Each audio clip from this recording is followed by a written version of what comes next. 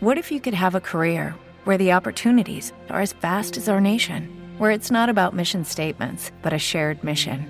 At U.S. Customs and Border Protection, we go beyond to protect more than borders. From ship to shore, air to ground, cities to local communities, CBP agents and officers are keeping people safe.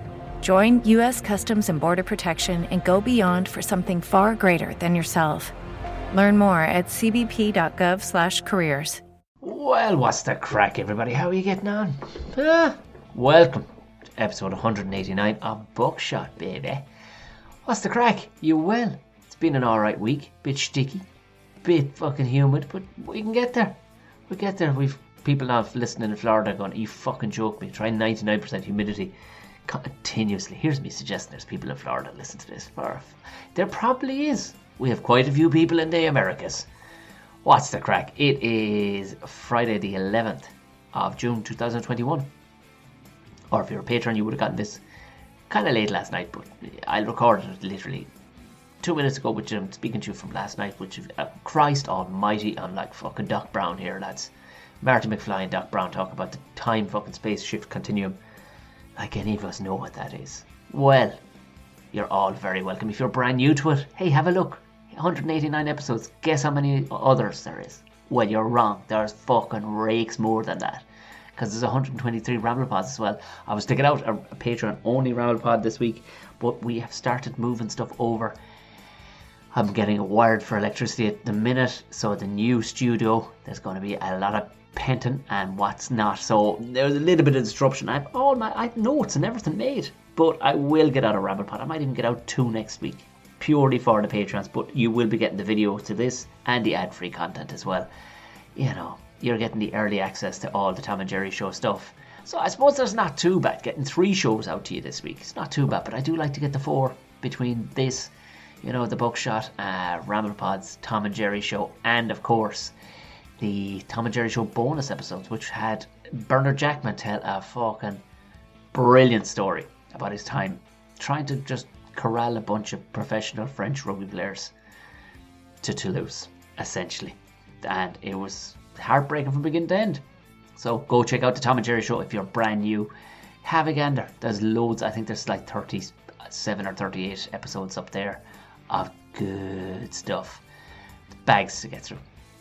So yes, thank you very much, Patreon. Also, it was going to be a struggle to get out the video to the Ramble Pod this week because my camera, I've been overusing it. It shit the bed during the live feed last week. It was kind of getting a bit ropey the week previous. And it was just, I was kind of blending into the background weirdly and just shit the bed. And I then plugged in the old camera. And that made me look like I had been to the actual sun. For some reason, I looked like Hellboy. My skin was bright red and my eyes were just hyper blue. But it made for a funny interaction with all the patrons over on the live feed. With a, live podcast with the Patreons last Sunday. Powerful crack. With some good news, with some, you know, heartbreaking news shared amongst each other, none of it recorded. Loosey-goosey, drinksy weeks he's had. We'll have another one in a couple of weeks. So, you know, if you're thinking about becoming a Patreon, do, because you get all those benefits. There you go. You know the crack. Follow me on all the usual platforms. I'm everywhere. Podcast is everywhere. Follow Tom and Jerry everywhere. Leave a review because the planning is in place. 11 weeks out and counting to the 200th episode, which I want to do live. I want to do a live episode of the 200 one. So we're 11 weeks out. Please, Jesus, let everything be open back up. That would set us somewhere, what's that, 2.5 months? That would put us somewhere probably in close to September, I would imagine. No, well it would, kind of, maybe the end of August. I have no idea. I have no mathematical brain. It's late at night. If I can get it pulled off, but we don't fucking know what's happening with theatres and shit. But there's loads more podcasty stuff coming with various other platforms that people I'm jumping on with. Lots more funny stuff in the pipeline, lads. So stay fucking tuned. Yes, I just plugged in my phone there, so nearly blew my head off with the little tone to tell you plugged in your phone. Anyway, that is everything you need to know if you are brand new. The people that are not brand new and are been there since the beginning are going, would you shut the fuck up and get to today's guest? I get you. I hear you. And I am. Today's guest, It's his second time. It's returned back to Buckshot. Tom Savage is his name. What an interesting time Tom has had in between our last fucking meeting and this one. Incredible. We've had nobody on the podcast share this life experience. I mean, not even fucking close to this absolute unbelievable fucking digging yourself. Talk about pulling yourself by your bootstraps, both fucking metaphorically, physically, but mentally, to take himself to a point where he is absolutely fucking crushing it at the top of the fucking food chain when it comes to sports media, really. You know, it is based primarily on Munster rugby, but the reality is he covers a lot of rugby, but makes it fucking fun too, and kind of pulls back the kayfabe, the old curtain on where his inspiration comes from. But the fucking incredible story. This was just a brilliant podcast. So you know what? Cancel all the rest of your shit for the day. Just sit back and enjoy the fantastic Tom Savage.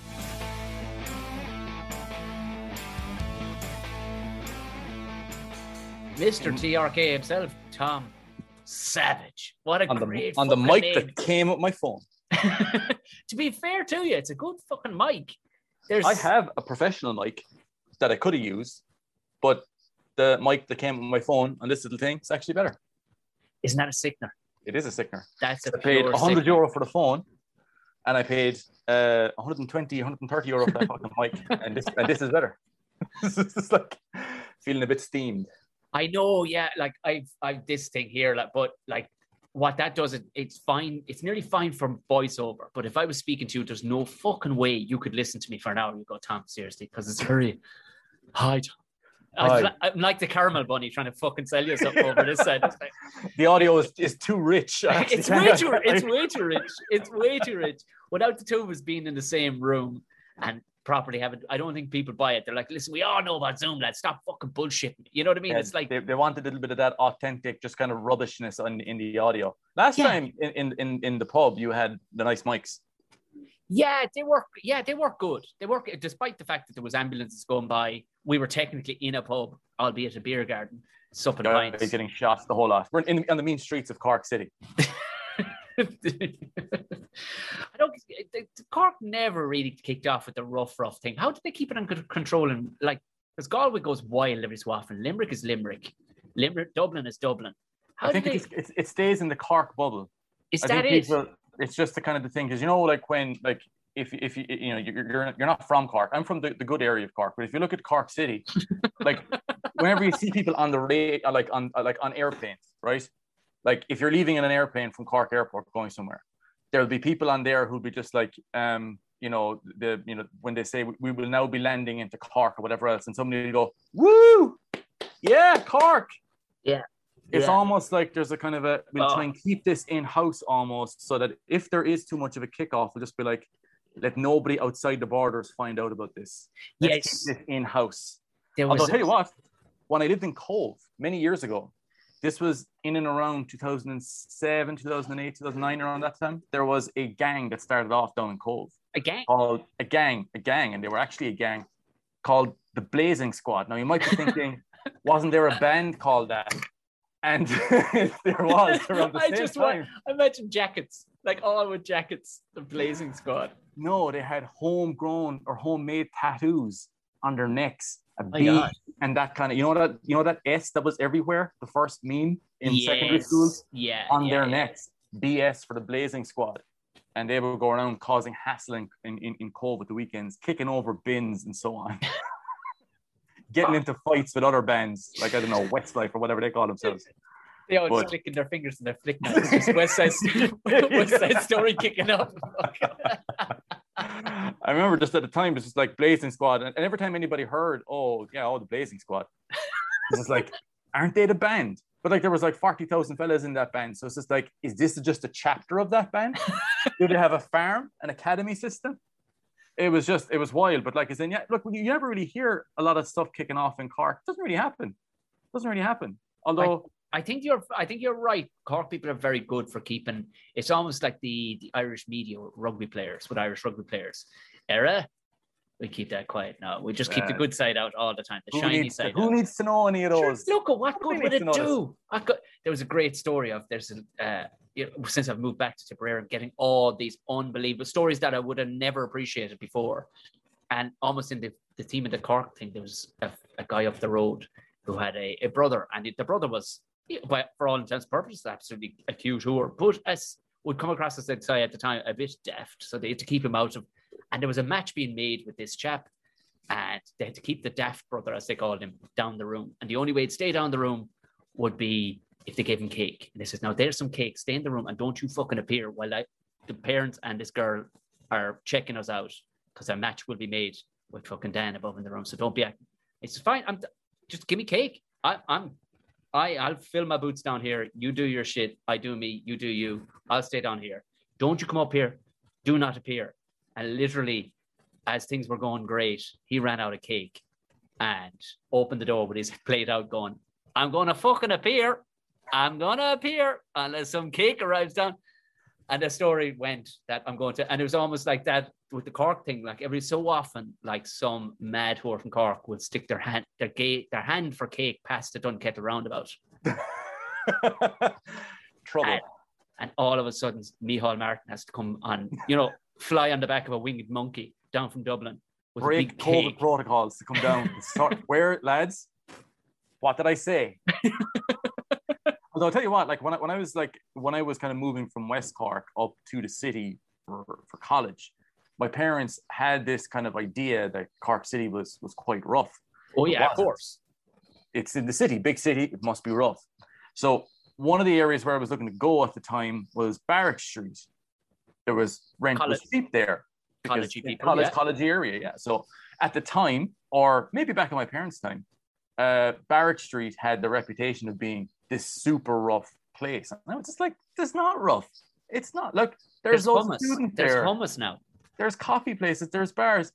There's a Garda station that's just that's just over across the road. What could possibly go wrong? So we sign up for it anyway. And literally, I think one of the first weeks that I was there, somebody got set ablaze, literally set on fire, like a Tibetan on the monk, street, like with petrol doused over him and set on fire. He wasn't a Munster rugby player. Well, we don't know. Like, did he that? Jesus. But like when you look at what the fuck, lads? I mean, three of you, I have come from a culture I've known about barbecues and stuff. Don't use petrol. Yeah, it's just like, and but honestly, look, you are from rural Ireland. I am from rural Ireland. Mm-hmm. We use petrol to set things on fire here. Yeah. No, it's true. It is absolutely true. It is absolutely true. Like I was reading and people like there's a huge exclamation for people going, "Fucking petrol, lads!" It's like, yep, yeah. In fact, fucking absolutely, yeah. Yeah. I mean, what else would you be using? You need to get point A to point B, and you need fire to go. The Bord Namona firelighters. Join them in. No, thank you. No, thank you. Let's just skip that.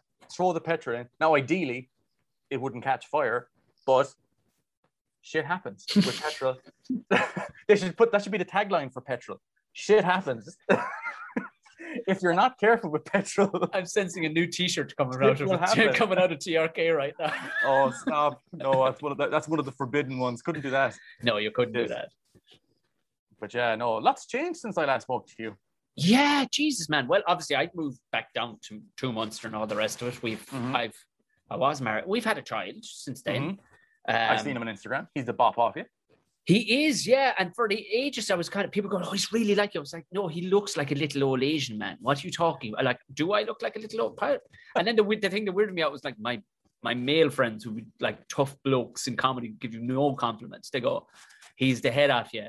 He's really cute." And I'm like, "Do you find me cute?" Is that what you're? That means I'm cute. Why, thank you. But now, yeah, you can see it. Yeah, but you don't. I didn't really see it for ages. And then what I actually saw was my grandfather's look. My grandfather, he was 100. He passed away there about a month ago. But he had this look, lovely man. But he had a look that would stop your fucking heart if you did something wrong. You know that look that takes years to develop, or just genetically you have it. that look that would freeze your fucking blood just with his fucking look. Peter O'Mahony has it. Yes, yeah, you know, the kind of, before he goes, look. Yeah, a bit of pee comes out, a bit of piss comes out, like, and he has it. He had it at 6 months.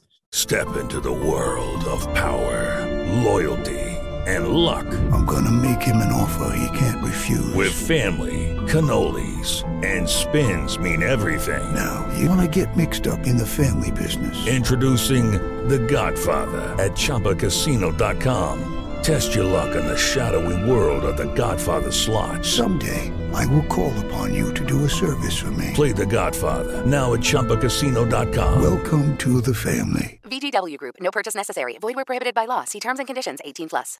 With the Lucky Land Slots, you can get lucky just about anywhere. This is your captain speaking. We've got clear runway and the weather's fine, but we're just going to circle up here a while and get lucky. No, nothing like that. It's just these cash prizes add up quick. So I suggest you sit back, keep your tray table upright, and start getting lucky. Play for free at LuckyLandSlots.com. Are you feeling lucky? No purchase necessary. Void where prohibited by law. 18+ terms and conditions apply. See website for details. He had it at 6 months. The fucking dog was losing her life fucking barking at something in the tree, and he just shot the dog a fucking look, and the dog stopped. That's good.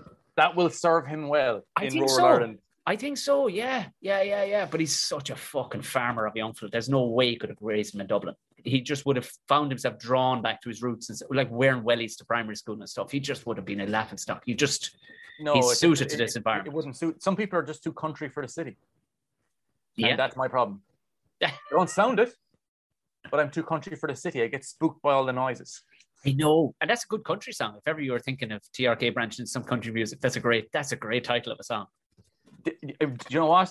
Since I've been back down here, country and Irish music, tell you what, you can't beat it. There's a lot to be said for it. I tell you, it's simplicity. It's an underground thing that if I had my time over, I'd learn 3 strings on the guitar and go on the fucking road with country music. And learn 3 song topics. That's it.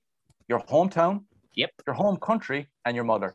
Those are the 3 topics in country and Irish songs. If you get them, you can write any song. Anything. Like, just know a couple of towns in each county would be handy too. You're off the... And if you have something automotive for your back catalogue. Oh, there you go. You'll get that money. There's a crowd down here. They're called Natural Gas. Beautiful. They basically do the version of a musical meme every now and then. If something goes into the news, yeah, kind of deep enough so that it'll show up on your uncle's Facebook, they'll make a song about it. They've done songs about the Queen. They've done songs about all this other stuff. And you'd hear it on the country and Irish because, like, we have C103 down here. Yes. And it's like you have the country and Irish thing on the Sunday afternoon while the dinner's being made. John Green on C103 and all these country songs about there was a guy the other day, right? Because they have this in C103. They started this influencer style stuff now. Really? Kind of.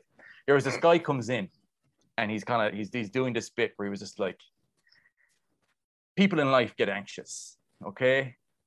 Anxiety, a lot of people in this world today are very anxious. But you know what I've found? It is literally impossible for you to be gracious and nervous at the same time. If you have gratitude in your life, you just can't be anxious. It's impossible. I'm just like, really? No, Let's see. I'm pretty sure you're wrong. there. I'm no rocket surgeon, but I'm pretty sure you're wrong.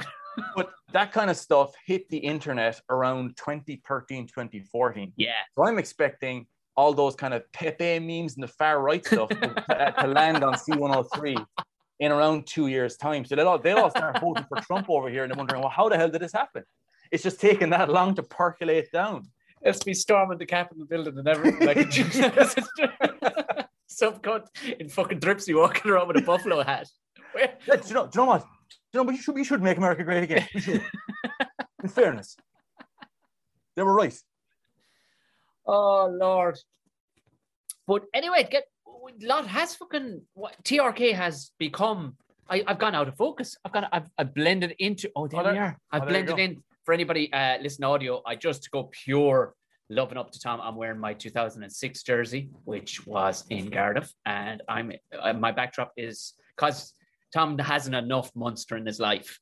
I'm just munstering the Munster out of this Munster. Gosh, I'm wearing a red T-shirt. I was wearing red runners, and I've got some of my old merch on the back of this chair here. Beautiful. From many years ago that people confused for Ulster merch. But there it is. It does have a David Humphreys vibe about it, all right. In all fairness, like, you know. It does. The educated. Is he a solicitor? Kind of look to him. Yeah.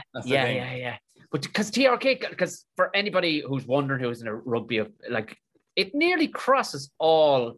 Like, there's people I would say follow Three Red Kings who don't really give much of a shit about rugby, but you put up some banging stuff, in all fairness. Like, there is definite tongue-in-cheek, and what I think people nearly watch it voyeuristically because you'll put up a tongue-in-cheek post for the Dermots to come out of the fucking woodwork, who just, they're hooks. Like mackerel in August, you put 20 hooks on a fucking line, drop it off the end of your garden if you have a nice garden in Crosshaven.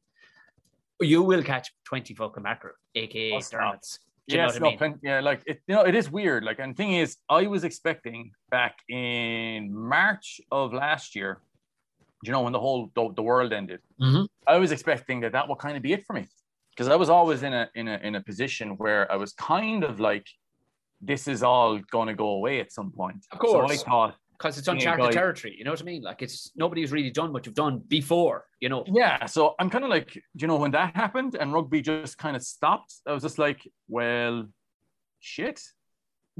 This was unexpected. Now, I can't say as somebody who's, you know, who you know, does have schizophrenia and was dealing with serious paranoid delusions that I hadn't considered a global pandemic. But for it to actually happen, it was just like, interesting. My God. Would you look at that? And then it's just like, that was right. You see, I told you. So it was a shocker. Because then, like, literally, my business is based on people subscribe to my site. I write about rugby that's happening, rather than, you know, the good old days or whatever. And that's what happens week to week to week. So in March, much like everybody else, it just kind of stopped. But it's just like, I couldn't really go on furlough or do the pandemic unemployment payment. So I was just like, how do I even do it? I still don't even know. I never took it, not even once. I didn't even know how to do it. So I was just like, so what do I do? So I just kind of kept going. Yeah. Doing different bits and pieces over what was it, from March to maybe July, August. Yeah. Tough, but it kept going, obviously. And when it came back, because I'm wrote in a match preview there, and just was in the middle of writing earlier, that all these players went to go do PCR testing every week. Yeah, they went doing training in a bubble, playing in front of fucking cardboard cutouts, and keeping the likes of me in a job. They're working, they're getting paid, but they're entertaining people, giving people something to be, you know, up or down about, which is something in the pandemic where everything was just kind of the same week to week to week, which was, you know, it was good for me. I needed that. But when it came for everybody else, it's just like every week kind of became the exact same. There was no difference. It was like groundhog shit. Everything was like one of that weird bank holiday Sunday, except you couldn't go to the pub and everybody was just stuck. And it's just like, I feel like I should be having a roast. That was kind of like the whole feeling for the first 6 months. It's Tuesday, Tom. It's Tuesday. Should I be making a roast? And it was just. Can we go to mass? Anybody? Can we go to mass? You can't even go to mass, which is the problem around here. God, the people used to get vicious around here. It's just like, can't even go to mass. But so God, it really did change the whole lot. But because like after I spoke to you, a couple of months later, I ended up in mental hospital. I saw like the post you posting about that, and it didn't resonate initially because it was like, is he talking about somebody else? Do you know? Because it was so, you said it, not blasé is the wrong word, but almost open bookish on Twitter. I went, is this shit? I don't know what he's talking about, because chaps like you tend to know far more. You know, you have your finger on the pulse of things. Where I'm not quite West Cork, where I'll be right wing in 2 years' time, but I'm definitely 37 hours behind everybody else. Around 37 hours behind everybody else. Not too far back down to the queue, but at the same time, I don't have my finger on the pulse. So I was fully sure. I said, Tom's talking about somebody else here, I'd say, is he? But then I realized, oh, wait a fucking second. This is fucking Tom talking about Tom. Yeah, so, I was. Tell us, from the time we had pints and I was gigging in, was it Collins? Collins, that's right, yeah. At that time, I was in the middle of a psychotic break. Right. Jesus. You had it stitched together well anyway for that evening. That's the thing. Pints of Smithwick's or whatever you were on fucking sorted. Where it was Beamish. Together. Beamish, sorry, excuse me. Jesus. My perception of reality was completely shifted. Had completely shifted. And I'd say not a few months later, it all kind of came down crashing around me, where things I thought were real were not real. Right. So give an example of what so in case anybody's listened to this and at some point they go, Jesus, Mary and Joseph. Because this isn't something you learned, this afternoon, kids, we're going to have double religion. And immediately after that, we're going to have mindfulness and what to look out for if you're fucking, we don't have it. So how did you know it was even fucking, the wheels were coming off the wagon? Because things started to stop making sense. Oh. It turned out that people that I thought I was speaking to, I was not. Fuck. So it wasn't that there are lizards living inside the Queen. Oh, it was telling me things. Fucking hell. Yeah, telling me things. And I was basing my reality, things I was doing in real life, based on things. And the thing is, scary thing about this is, I still remember what the voices sound like. Fuck. So these weren't these weren't people I knew. That's what I'm saying. Sorry, yeah. So this wasn't a formulated scenario of somebody like Teresa from down the road rang you, but she didn't fucking ring you at all. This was just total fucking. So this is your brain firing, going, I'm going to create a new fucking person here for him. Telling me things and telling me things I should be worried about. And I was just like, oh, okay, yeah. And just tilting my reality. And then it just all stopped making sense. It just kind of remember I ended up in a guard station because I thought people were coming to try and kill me. So then I was in the guard station and they were just like, this doesn't seem right here. So at 1 or 2 o'clock in the morning on a Saturday night, I ended up in the mental hospital. So you're at home, then mental hospital. How in the Christ, where's the jump there? Who looked after you? What? People calling me on the phone. Well, that I felt were calling me on the phone, telling me that they were coming to get me. Fuck. Sending me threats, sending me this, that, and the other. And I ended up in the Garda station because this was happening, scary. Right. And they were just like, no, that they were not able to see anything of that. And there was a lovely South African man who came in, who I recognized because he was speaking in an accent that I understood from rugby. Yeah. And it was just like, you're from Johannesburg. And he was just like, yes. And I was just like, I recognize your accent. And he was just like, great, yeah. And so then we started talking about the other mad shit that I was in there talking about. So I ended up being sent over to the mental hospital. And I arrived over there at like 1 or 2 o'clock in the morning with the doctors and with the nurse who was there who took me in. And they took me in and they gave me pills. Yeah. And I took them. And there I was in the mental hospital at 2 o'clock in the morning, surrounded by in a ward with 2 other people. So this is phenomenal. And I would say 99% of people here have no grasp of that scenario. So you're sitting there. Are you fucking terrified when you come to as a result of these tablets? Or are you in Chillville going, okay? No, I was in a situation where 2 things were true at the one time, but they couldn't both be true. Of course. Yeah. Okay. Thing is, like, even now, a year and a bit later, I still remember the things that were being said to me and crystal clear. I probably won't remember the majority of this conversation after we're finished with it. As you don't really remember things. No, you don't. No, you would. No. I rember. Thank God we're recording. It's like the sketchbook I'm going to make it. This is going to be so good. So I went. So like I still have memories of exactly what was said and pauses in the sentence of people saying things and then like going, yeah. So what you need to do is, yeah, you need to do this. That was exactly. I would remember exactly what was said, down to the intonation in the sentence. Were they women or was it men ringing you? Was it Irish people? Men, women, Irish people. Wow. So is the idea because it's so lucid and still there because your brain was just going, I'm writing this myself. Thank you very much. I had because at that point I would not really sleep, but I would not be aware that I was awake either. So I would be awake. I would maybe sleep maybe 3 or 4 hours a night, but be up. With Lucky Land Slots, you can get lucky just about anywhere. Dearly beloved, we are gathered here today to... Has anyone seen the bride and groom? Sorry, we're here. We were getting lucky in the limo and we lost track of time. No, Lucky Land Casino, with cash prizes that add up quicker than a guest registry. In that case, I pronounce you lucky. Play for free at LuckyLandSlots.com. Daily bonuses are waiting. No purchase necessary. Void where prohibited by law. 18+. Terms and conditions apply. See website for details. Okay, round 2. Name something that's not boring. A laundry? Ooh, a book club. Computer solitaire, huh? Ah, oh, sorry. We were looking for Chumba Casino.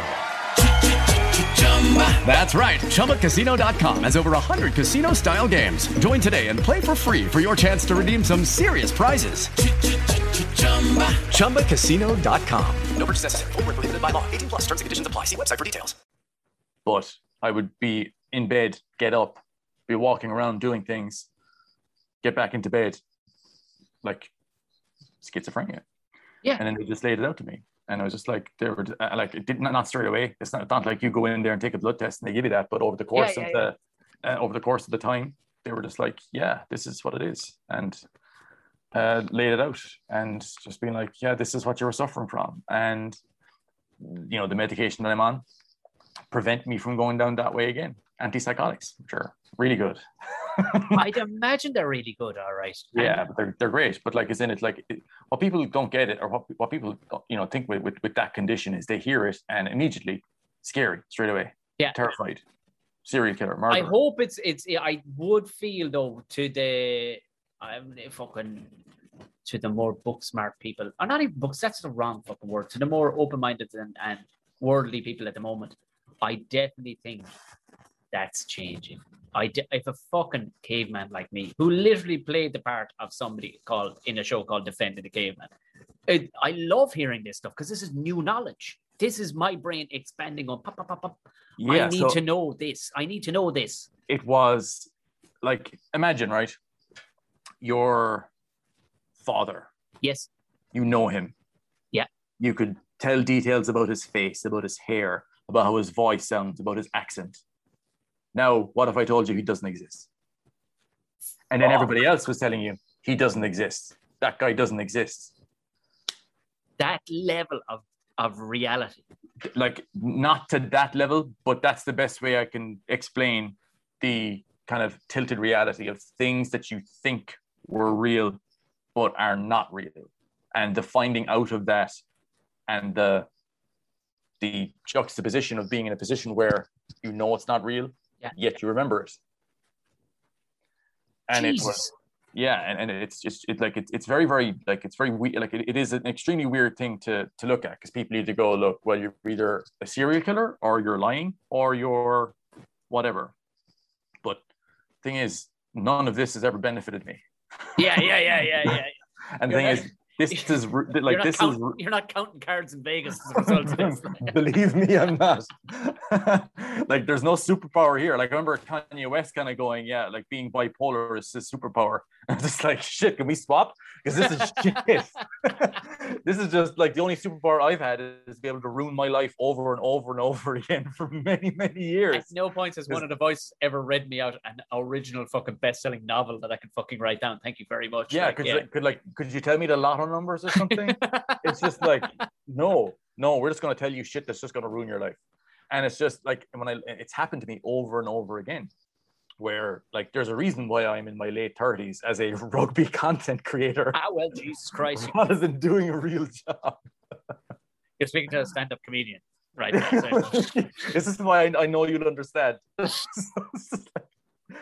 But like, the thing is, like, with the having kind of, ruined my own life over and over and over again, at least now I have a roadmap as to how that happened. Because you're mentally ill. when you think about it, how many people throughout the country, and what you just described to me there now, I can think of 3 people where I've had not confrontations, but dude, this is not happening. Like what you think and what you just described, because I didn't have it wasn't in my lexicon, it wasn't in my Rolodex of, let me just look through mental health here, but because I'm not a professional at that. But all 3 times I went, no. Something needs to be helped with here, because this is not, like, literally having meltdowns of things that weren't even fucking close to happening. I've had audience members think they heard something that it wasn't heard because it was mistook, or they were just a fucking ignorant American. Do you know? Fine. But that's amazing. Think you've caught this early doors. Like with modern science, you're probably going to live to 90 odd. Hopefully. Do you know, people like me tend not to. Yeah, well, that's the stupid thing. Just don't get a gun license. That's all I'm saying. You know what I mean? Just, you know. I'll start getting ideas. But what I'm saying is, thank God you caught it early doors, and you were smart. You know, you're fucking smart. So you were able to put it into reverse, go back and go. I've been undiagnosed with this for the guts of 15 years. I was going to say that. Early doors? So 15 years. I'm going back to my college nearly. What? College, but even in therapy, I've gone back to when I was a kid, even because when I was in school, I mean, things weren't good for me in school. Right. Like I was a relatively nerdy young fellow with glasses who didn't really end up the size I am until secondary school. Not that I'm massively huge or anything, but I was quite small and weedy up until that point. So you kind of end up internalizing a lot of that stuff. And I think people, when they're kids, I think there's a kind of and I have a tendency to go, oh, so what? You got bullied as a kid, so what? Who gives a shit? Yeah. It is what it is. Get over it. But the little kid doesn't get over it. Yeah. And like what my therapist, who was just an absolute star of a guy. I know people haven't been, that they have different therapists who've worked out for them or not worked out for them. This guy was unbelievable. So good. He kind of put it to me, because I remember thinking at the time, kind of going, look, you're thinking about that young kid. If he was in the room in front of you right now, would you be saying, you need to get over it? You need to, people get bullied. You need to get over it. You wouldn't. You'd say, that's really awful. That's happening to you. Yeah, of course. How can I help you? And you would. But when you're thinking about yourself, you're going, get over it. Of course. It's of course, because you're thinking, I got the fucking car insurance to pay. Oh, fucking get your fucking head in gear. Come on, get your head in gear, kid. But you would never say to a child. You would never say to a child. You're right.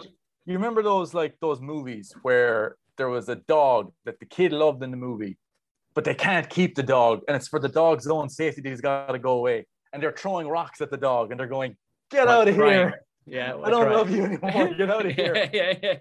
That's essentially what I was doing to myself for nearly 15 years. And it's just, when you lead to that situation where you have this untreated thing that's happening, you can end up in deeply unbalanced situations where, when things are not the way you want them to be, your mind will come up with a way for them to make it that way. But does it get commutatively worse then, compounding on that? So almost like I suppose trauma. Take the cauliflower ear, for instance, given the scenario. It ends up looking like a fucking beaten rasher. Like you wouldn't eat it if it came out in a plate fried. Hence, as a result of just continuous. And is it the same way with the mind then? If it isn't caught early doors, isn't treated, isn't sorted early doors, it just gets fucking progressively worse. You get into a pattern. So, for example, this is one example that I was able to isolate out. Imagine that you have a bill that you can't pay. It's coming up. And in the late 2000s, when everything kind of went to shit in Ireland, that was quite a common thing. Yeah. A bill is coming, those horrible red letters on it, and you can't pay it. This is trouble because you've got rent due as well. Yeah. So what do you do? Now we're at a junction point. So there is the point where you do something productive about it, live in denial, or have a magical solution present itself to you. Oh, Christ. Where it's inserted into your head that, oh, hang on, no, it's okay. I've got a check that's coming from a job I've done. Oh, Christ. I've got a check that's coming. Yeah. And then relief. All you want is that relief. Yeah. So that's what your brain is looking for. It's looking for that is a little minor thing, as opposed to being denial. Oh, I'll find something. I have something. It's there. Oh, I forgot about that. Oh, that's good. Now I don't have to think about it. But it doesn't come. Yeah. Because it's not real. Holy sweet sovereign Jesus. That's it at the bottom end. I can only imagine at the top end where just like relationships, fucking people, and you're going, I think we hear like the term, somebody is delusional. I was delusional. Yeah. In the literal sense of deluded, as in had these ideas that were in my head that were constantly being fueled through my phone. Yeah. Christ. Which was the vector point where things would come to get me out of the situation that I was in. The worse the situation, the more they would come. So now, like, I have cool stuff happen to me all the time with Three Red Kings. It's so cool. But now I have to verify it. I was inside I was in Musgrave Park, right? Afterwards, this is after I got out of the hospital. Yeah. I was doing commentary with Dan Mooney, a good friend of mine. So what year did you get out of the hospital then? Because I got out of the hospital in a couple of months before the pandemic started. So was it December or January? There was a game on in Musgrave Park anyway. And Limerick Live 95 got me on the radio to cover it. So I arrive in the stadium. At this point, I'm on my meds. Like, I'm on my meds now for nearly a year and a half. And just life has just totally changed for me. Completely changed. Can only imagine. Where I have no symptoms at all now, which is fantastic. Fantastic. But I arrived in the stadium, and I like to get into the stadiums early.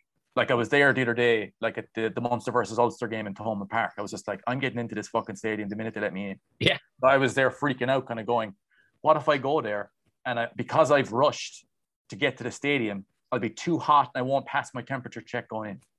So I was just like, shit.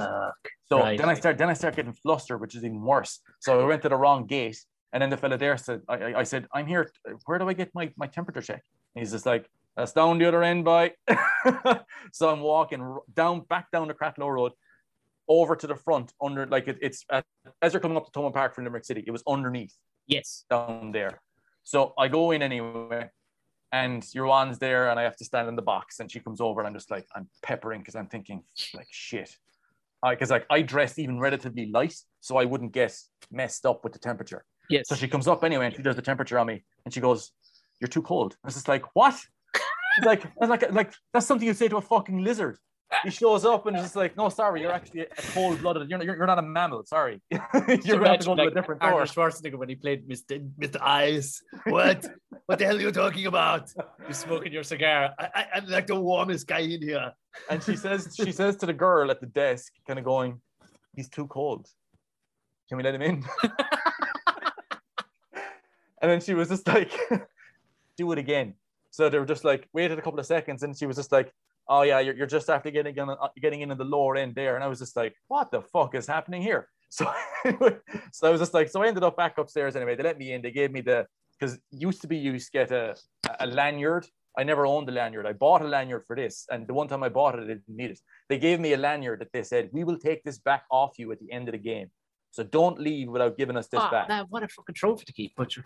I know, but I ended up going in anyway, and I walked up to the stadium, and I get in there fierce early. I sit down in the press area, looking out at Thomond Park at the guys warming up, and I was just like, this is fucking class. Because I hadn't been back in a stadium since the COVID started. Yeah. So I love getting in early, essentially. So I was sitting there back in Musgrave Park now, the Southern Kings were playing. So I sit down, and I'm waiting for the game to start, and people are starting to fan in at this point because crowds are still allowed then. And there's this guy sits down behind me. And he's just like, are you Tom? And I was just like, I am. He's just like, oh, I'm a subscriber to this site. I love this site. I'm just like, oh, geez, thanks very much. He just kidding him. It's like, oh, brilliant. Thanks a million. So that's great. So the game goes on anyway. And Dan arrives in late, and we're, going down to the last couple of seconds to get the machine working to get the broadcast going. So the tension is going through the roof. But anyway, the game goes off without a hitch. Everything goes great. I was worried I'd make a mistake, or because I'd be spaced out of it, I might say something stupid or swear on the air, which I did do. But other than that, like, it went fine. So anyway, as the guy was leaving behind me, after the game was finished, he says, "Can I get a photo with you?" Right. I'm just like, okay. So this was in the place where there was the guy who runs the Munster Twitter account was there. There's other like media fellas there, and this fella's looking to come over and take a photo with me. So I'm just like, take the photo. It's like, hey, and then it's great. And I said, "Dan, you saw that? That happened. Did that happen?" And he was just like, "Yeah, that is it did happen. It did happen." I was just like, "Oh, thank God," because it's like delusions of grandeur. Yeah. So now you've done.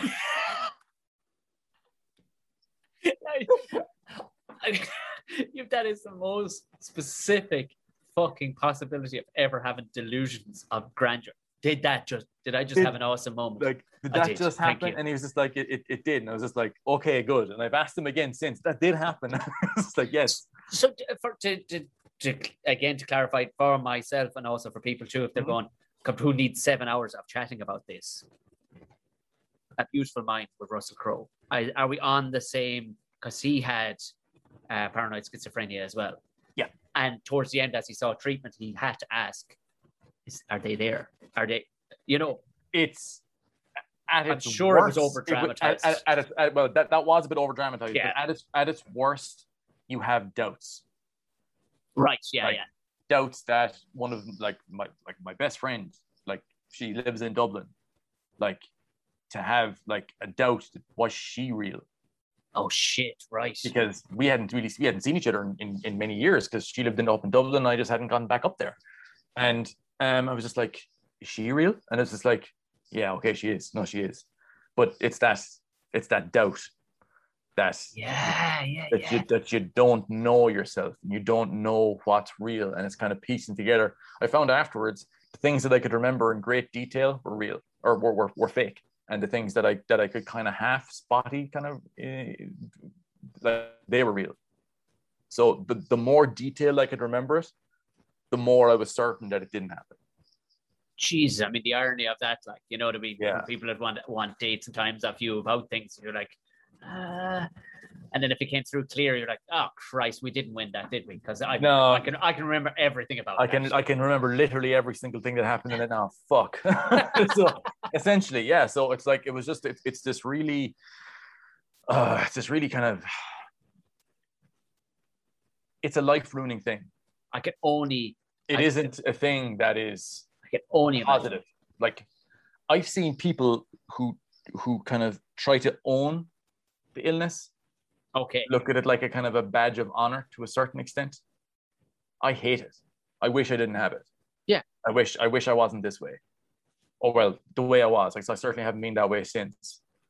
Like, I wish I wasn't that way, because it's ruined my life over and over and over again. Like, consistently. Yeah. Every couple of years in a cycle, build, ruined.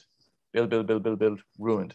And the time before this, the ultimate time, was after a cycle in the aftermath of another problem. When I came back from Italy, and I was thinking, oh, I'm going to go get a job in Dublin, and I'm going to do it. Oh yeah, I have it. Oh wait, why don't I have the money from that job I did?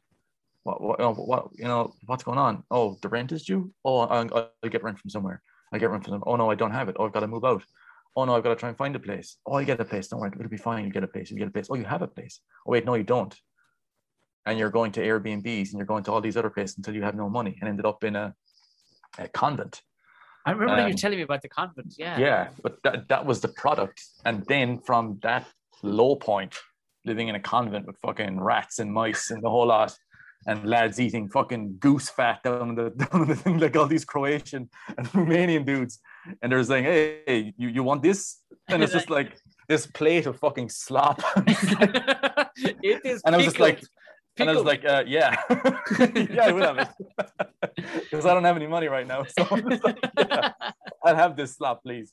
And then from there, creating Three Red Kings, and then to the point then, like a year and a half ago, where it just all came crumbling down again. And it's just like, it's a life ruining thing. And like, the thing is, like, I'm able to look at it now from a situation where the therapy really worked for me. Yeah.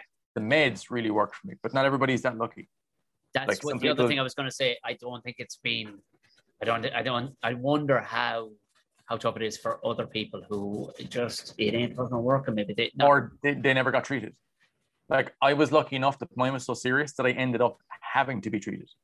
That's the thing. Like, I mean, one particular dude I know it's fucking worrying, and it's worse it's getting, and we know it. And but the thing is, he's married to a woman who would seem to be on the same fucking, Jesus Christ, they're both on the same spectrum. But see, these phenomenal accusations of, like, and realities that couldn't have fucking happened. And then, but to them, they're real. Oh, absolutely. And then they compound it back and forth with each other. And these stories, and these kind of, it's been related to me, and I'm going, but that whole bit in the middle there, I don't. Sorry, did you tell this to somebody else that I should know about? He's like, for fuck's sake, you know what I'm fucking talking about.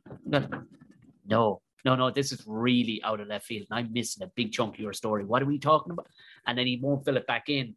I'm going, okay, help has to happen here, because this isn't fucking right. Like, and it's like remember that bit from Seinfeld where Constanza is going, it's not a lie if you believe it. Yes, yeah. That's schizophrenia. Right, yeah. Where it's, you believe these things, and like, people think like, some people do have visual hallucinations. I never did. Right. Okay, yeah. For me, it was audio hallucinations and memories. Yeah. So I would remember a thing. I would never be in a situation where I'm just like, I'm experiencing this right now. It would be the memory of it afterwards. Yeah. Like the memory of that I was just walking down to the petrol station there a while ago. But if the memory was that, actually, no, you didn't do that. But that's the thing. So it's like, you are an unreliable narrator in your own life. And it's again, like, this is not a superpower. This is not a positive thing. It's terrifying. It's a holy shit, life-ruining thing that I am just haunted that the medication was able to work for me, and the therapy that I had stuck. I think a lot of times with therapy, it's, does this make sense to you? And that's why it's such a subjective thing, because different people, like, we were able to get to a lot of roots to the things that maybe set me off. Yeah. So like, for me, it was like Messiah complex. Yeah. Wanting to help people so I could be useful. Right. And that's how it would start off. That would be the trigger point. So it would start from there, and then that little crack would get bigger and bigger and bigger and bigger until it was a ravine. And there was just like, how did it get to this point? And it's just a product of thousands of small moments of delusion that tilt you away from it. This is reality. The little line starts here, and it keeps going until you're so far away from it. You're just like, how do I even get back there? So you're looking at these two things, and it's just like, there's no way for this can't be real, but there you are, believing it and having memories of it, but it's not the case. Isn't it like, it's a perfect case to just to point out that so many things that will happen to a child, teenager, whatever, and you end up where you are, and people will ask you how, you could, so many times in fucking interviews, they'll ask me, well, how are you, why are you the way you are, and in a roundabout way, and I'm going, I have no fucking idea.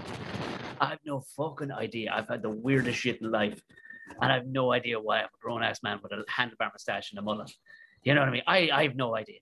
Because if I tried to piece it together as a non-professional fucking mental health expert, I can tell you here now, I would make a balls, because there's been 10 million fucking moves on that. But I've ended up here, and it's in relative control over the scenario that's going on in my head. But just a tiny thing. Two Toms could have been holding hands, swinging through a field, and you went off down into the daisy patch. I went off in over that river, and for some unknown fucking reason, just one thing spun into another, and before you knew it, butterfly effect. It's exactly, because it's never usually one big thing. It's a combination. Because I used to have a thing before where everybody has 3 bad weeks from having their life fucked up forever. Yeah. And that, but then again, that was only from my own experience of my own life being absolutely ruined within that time period multiple times. So it's just like, well, okay, I have experience of this. Maybe it's not the same for everybody else. But it's just, I do think that mental health is on a scale. I don't think there's anybody who's like has absolutely perfect bulletproof mental health. I'm sure there's some people who there are, but I think there's people who are on different scales. Now, maybe not everybody's has gone to the places that I've gone, but again, there's people who have very, very like deep depressions. That's not really me. Like I don't really get that. I just get manic. Right. Yeah. So like for me, it's a different thing. So I'm never really like depressed in the way that I know some people have become depressed or super anxious. I've had that because of the things I've believed, but it's just one of those things that like I think everybody's on that scale where nobody has brilliant mental health. They're just like, oh, that could never happen to me. Just give it time, because there will be things that will push you, and then there will be like, in rural Ireland, you know. Oh yeah. There's lads who go around and who are around the place here who just like the mental health wouldn't be good, but the vocabulary isn't there for it. Exactly. Yeah. I remember I was working we lived briefly for a time in I suppose it is northwest Kildare. It kind of crosses with Offaly and a couple more. And the way so many rural places where you get these blokes in their 50s who were the youngest son, didn't end up getting married because for one reason or another, all the fucking women moved away. You know what I mean? You know, and there's just which people just don't get, but it happens. It does. They all end up being somebody's aunt who lives in Dublin. That's who I'm talking about. Who's a nurse or a teacher somewhere in Dublin. That is what happened. And then there was always dudes left in the village who, for one reason or another, sometimes you'll find that if he's at home with a mother, the mother don't want no fucking new hen coming in the house. Do you know? And that happens. But it does. One way or another, these gang of blokes in the local bar to chat. And one guy was sitting there, and I got like the banter train was fucking fast. The shit they gave each other was fast and vicious. It was beautiful though. It was beautiful. Like I brought one or two, mates and kind of friends of ourselves, husbands and that, and you're kind of going, you're coming out now from a nice soft area in Dublin. You need to understand that this is going to be fucking intense. But one of the days I went in, and this chap who was there, he was the first man ever to be divorced in Ireland. The first actual official divorce in Ireland, for one reason or another. But he was there, he fucking rubbing the head. And all these other blokes, they were on. And I can't remember, was it Ger or Kev? I can't remember his name, but regardless, they went, "Are you all right? What's up with you? How are the fucking depressions are on me again?" And like that, you think, they're a fucking sit up, will you? Fuck. You think that's what would come out of gruff, rural, fucking agricultural men. 3 of them scuttled over as fast as fucking penguins in the fucking would need to huddle for heat. And up they went, fucking head up on. Tell us all about it now, because the fucking last thing any of us now is to fucking find you on the end of a fucking rope. Come on, the fuck. It was rough, but that's how they spoke to each other. At no point would he have accepted either going, "Hey man," getting all hippie and woo. Hey, how are you doing? But the way they did it was fucking beautiful. And he sat back and he went, way to do it. It was beautiful. He sat back and went, "Well, and it was, and they all 4 or 5 of the guys got each other. It was a fucking beautiful thing to see. It was like, that's fucking class. That is fucking class. You're doing the best with what, and there was no fucking mockery made of him. Do you know, it was exactly what I'd hoped the evolution of this would happen. I think even like, because it was authentic and not, kind of, because mindfulness is great, but I find sometimes that the way it's spoken about can isolate a lot of the guys who I know who would need it. Of course. Because it's LA speak, and you're talking about some fella who wears wellies, most of the week. Or, a guy who walks into the centre with shit in his jeans, the majority of the time. It's just like, this guy this guy's not listening to podcasts. He's not listening to somebody saying about mindfulness and CBT and all this other stuff. Like, CBT to him just sounds like a short name for cabbage. So he's just like, you've got to go and like meet these guys. Like, that would be perfect, as in, in that setting, to be able to go, "You sure what's up with you? Tell us. Tell us. Now and tell us." And to do that, and it's just like, I think there's a way for that to be brought on, because like, hey, look, I'm into all that fucking mindfulness and CBT shit. But I know that there's plenty people would hear that and immediately be like, "That's useless. No, that's no use to me. I don't want to hear any of that stuff." That to me sounds like weakness, because I think a lot of people, their idea of strength is a hatred of weakness. So that leads them into a situation where they will never allow themselves to be seen to be weak in saying, I have a problem. It is Ryan here, and I have a question for you. What do you do when you win? Like, are you a fist pumper, a woohooer, a hand clapper, a high fiver? I kind of like the high five, but if you want to hone in on those winning moves, check out Chumba Casino. At ChumbaCasino.com, choose from hundreds of social casino style games for your chance to redeem serious cash prizes. There are new game releases weekly, plus free daily bonuses. So don't wait. Start having the most fun ever at ChumbaCasino.com. No purchase necessary. VGW. Void where prohibited by law. See terms and conditions. 18+. Lucky Land Casino, asking people, what's the weirdest place you've gotten lucky? Lucky? In line at the deli, I guess? Aha, in my dentist's office. More than once, actually. Do I have to say? Yes, you do. In the car before my kids' PTA meeting. Really? Yes. Excuse me, what's the weirdest place you've gotten lucky? I never win and tell. Well, there you have it. You can get lucky anywhere, playing at LuckyLandSlots.com. Play for free right now. Are you feeling lucky? No purchase necessary. Void where prohibited by law. 18+. Terms and conditions apply. See website for details. Yes. And that's where I think a lot of the conversation about mental health, I think, misses, because it's coming at them from the wrong way, in a way that they could never take. Yes. Yeah. And that's the thing. I mean, fuck me. I'm pretty sure there was a period through maybe my early 20s where the idea of this, mental health was like, oh, you better fucking pull up your fucking trout. Because I'd been the same. Attention seeking. Yeah, you grow up all the time. You're told, well, if you're going to show any fucking weakness, it better be on your fucking jaw. You know what I mean? Or it better be, don't you fucking dare come over. You're fucking crying. You fucking eat. You know exactly what I'm talking about. Then. It is like there's a thing, and it's like it's an old video, and I think it's Paddy O'Shea, and he's at a GAA training thing, and he's just like, I don't want to see no Westmeath man fucked out over the sideline like a loaf of bread. That's the way that the majority of people in rural Ireland regard mental health. Yes, yeah. I don't want to see no man coming up here talking to me about CBT. Yeah, it's like they don't know this stuff, and the thing is, they don't want to know. The way it's being framed and the way most people talk about it, it's just like, hey, be weak. Well, in the same, it's almost in the same sense, like when moving back down here. And I remember I had a couple of friends who have on the podcast, and one was, it was Graham Merrigan. We were talking. It was during. Graham is one of the guys from the WTS, the What's the Story podcast, and he's very much staunch, deeply rooted in politics. And he's from Dublin, from Ballybrack, and he was kind of giving out about. I can't remember his fucking name. He was almost the Irish version of Trump. He was a wealthy Irish American. I know the dude. Yeah. Peter, was it Peter or something?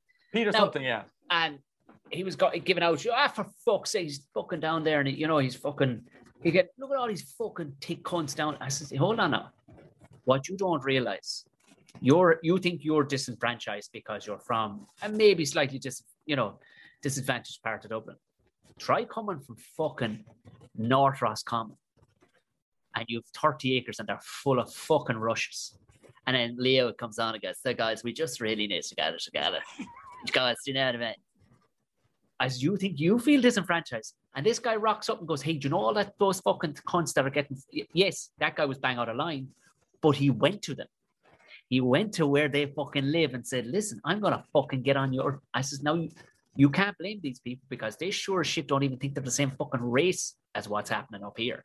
Dublin is a fucking another planet. It's another planet. It really is. And people don't get that. There's the whole thing between the whole people from the city, people who are culties. Yeah. Like I sound like I can navigate it much easier, but like, because I don't really have a massive Cork accent, but like you look at like where I'm from is a small village in rural Ireland, very small village.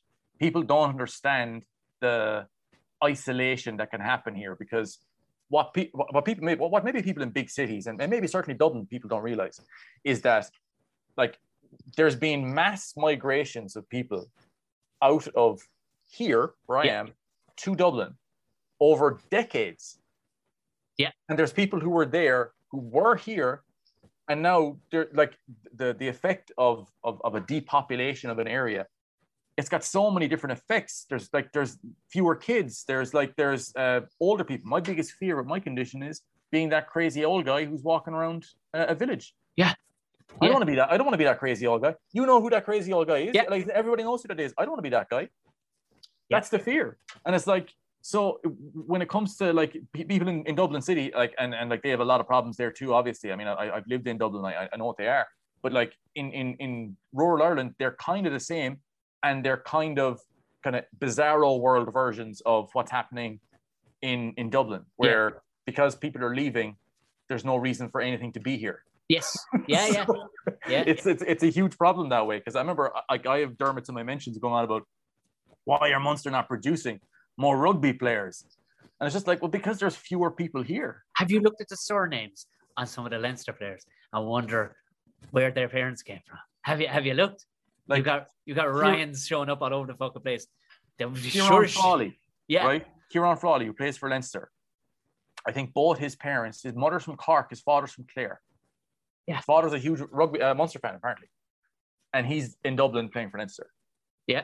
And Tyke Furlong, his mother, out from Whitty Island over the road in Bantry. Even Tyke Byrne, yes, he is a Munster player now, but by way of getting fucked out of Leinster, essentially, because I didn't think he was good enough. But he's delivering pizzas. His old lad was from Cahir, I think, or his mother's from Cahir. It's weird, but it's just one of those things where people don't really understand the migrations that have left and how that affects rural Ireland. Because, like, in the village where I am, back in the 90s, 1890s, or the 80s and 90s, there was 1, 2, 3, 4, 5, 6 pubs. Yeah. A small village, maybe 1,000 something people live here. 6 pubs, but there was way more people back then, so it was able to support it. Now only 2 of those are open. Yes, and like there's 2 of them are in literal ruins. So it's like that happens because people, they just leave, they just go because there's nothing here. So it's just one of those things where that isolation, it's built into living in rural Ireland. It's funny, since we've moved back, I've gotten phone calls. Like the boy is he's not even 2 yet. He's 21 months.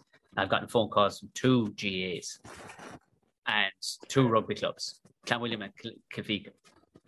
So put them into the rugby, for fuck's sake. They're just trying to get, but it's fresh meat. They're like, this is fucking brand new babies showing up. This is fucking what we need. Yeah, it's a bit like, you know the film Children of Men? Yeah. It's a bit like that with the GA. It literally is like, oh no, he'd be going into the rugby. I mean, you could see by him, he's like, it's just got big old hands. And I just want to run into people and be violent. Yeah, you can see it. And he would be like, it wouldn't have had, I don't know if he'll have the taste in this for hurling. I think smashing things would be more up his street. So it'd be, I think, with rugby, with crowds coming back from next season, I think that people have a lot of internal violence that they will let out in audio form. The Purge. It'll be like the Purge in the stands. Just that siren goes up. Just goes the fucking gates, lads. I wonder, rugby will be fine, but I wonder, like, when you see, Premiership football coming back, like, is it going to be fucking, are they going to have to up the security? Because lads are just going to go buck wild.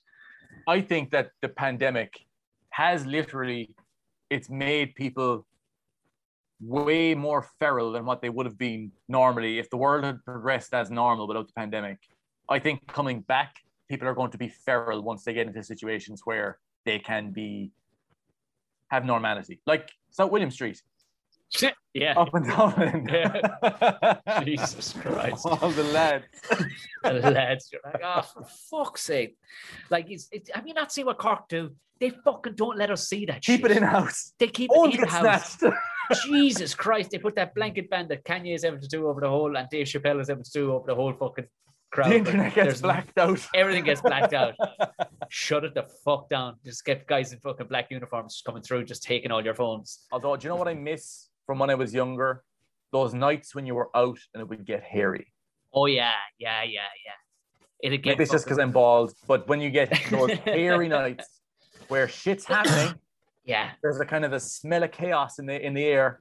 What the fuck is going on here? I remember Cork City used to get a bit tasty, like back in the mid 2000s, early 2000s. Oh, jeez, it did. It used to get fucking, and I loved that. I fucking loved, like, the sense of war was coming. You're like, I fucking wouldn't mind a fucking scrap now if it did happen. Like, in Bandon, there's a nightclub, or was a nightclub, called Tramps. Yes. Every provincial town had one of those clubs that had one of those names. In Clonakilty, it was the Boiler Room. Would you believe it? a past life when this jersey fitted me. I was a fucking tank. I bounced on the boiler room. I was a fucking, yeah, I was a tank. You did? Yeah. When was this? Oh, this is early 2000s. I think it was, what's it called, the boiler room? It was Clan. It was Clan. It was war every night. Fucking war. Like, it was carnage.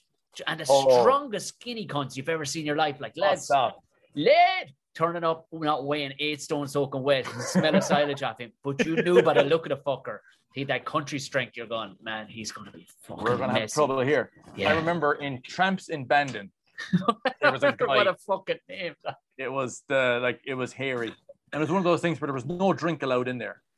So, like, everybody, everybody was drinking, obviously, at this stage. You go into the bar, like, the whole idea of ID checking was just like, yeah, okay. Sure. But, like, you'd go in there, you'd be getting locked, you'd show up at Tramps.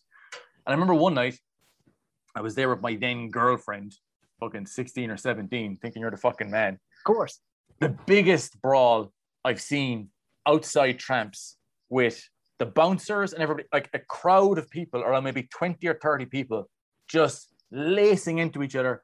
And it all kind of started a bit like, those zombie movies where somebody gets bitten and then it starts spreading. Yeah. It was a scrap started off in the queue and then it just spread out and radiated out. And it had everything. It had girls screaming, it had guys shouting, it had bouncers waiting, beautiful punches, the whole lot. It's just like, oh, it was so good. And it's just like, I know now I'm in my coming up in my late 30s now, but it's just like, I miss those days of going out where things could be hairy. So when I saw South William Street, and it's just like, geez, that was a bit hairy. It's like, I wouldn't have minded being there. Yeah. I wouldn't have minded. Even for me, I'm looking at it going, fucking amateurs. That's not fucking war. That's not fucking nobody war, even like, threw a fucking keg. Jesus Christ. You didn't turn over one single fucking chippy van. I remember they did that one night. This gang of fucking lads showed up from another town. And I remember they were either foreign lads or bounced, but the one guy that brought me down, he was another guy that worked on the building side I was on. And it was just some handy extra cash. And it was, in fairness, there wasn't too much trouble. Most of the units, if you asked them to leave, you didn't, you're kind of going, man, you're fucking full. You're like, I'm fucking full. And, they would leave, and trouble would only happen once. This fucking group of lads showed up out of nowhere from Tuthertown, so they showed up in Springfield over from fucking Shelbyville. And there was no flick lines or clicking of fingers. Just this fucking group of lads got on the wire. They came up out of the club. Doors were closed behind them, and we just stood there as spectators. And this fucking carnage. You're talking about young lads, but with the strength of modern day fucking MMA fighters. Do you know what I mean? And these lads were just out for, like, I was trying to explain to a female friend of mine about this, where guys will go out some nights, they're looking for a fight. Yeah. They want to get into a fight. Yeah. And it's just like, look, obviously it's not the best for mental health or whatever else. Your mental health can't be that good if you're doing this, but they do it. Yes. And it's like the idea of like that, I remember there was friends of mine. I remember they were just one night, they were just spoiling for a fight, spoiling for a row. I mean, out looking for it. And when you go looking for it, you find it. That's the good thing. That's the good thing about a fight. You'll always find it. You go out looking for it hard enough. And it was just like, it's just one of those things. I remember when I was in Allihies, I went over there camping when I was in like 19 or 20. And just lads getting real messed up on drink over there. And you had the lads fucking descending down from the mountains around Castletown Bear and fucking Benchlet. Not the lads living in the fucking farmer's market. No. Hello, Tristan. Tristan, is that you? Oh my God. Wow. Yeah, nice. Yeah. The guys who survive. They have spicy wedges. Finbar and Mihal are coming down. Coming down the mountain. The sort of lads that would have shot Michael Collins. That's what you're telling me, basically. Oh, geez, and like as in, but like from down around here, Michael Collins was only shot up the road. Of course, yeah. I'm only down the road from Bale na Blah. And there's all the rumors around the place about the fellow who actually shot Michael Collins. Yeah, because buried somewhere around here. Really? Have you ever come across Paddy Cullivan?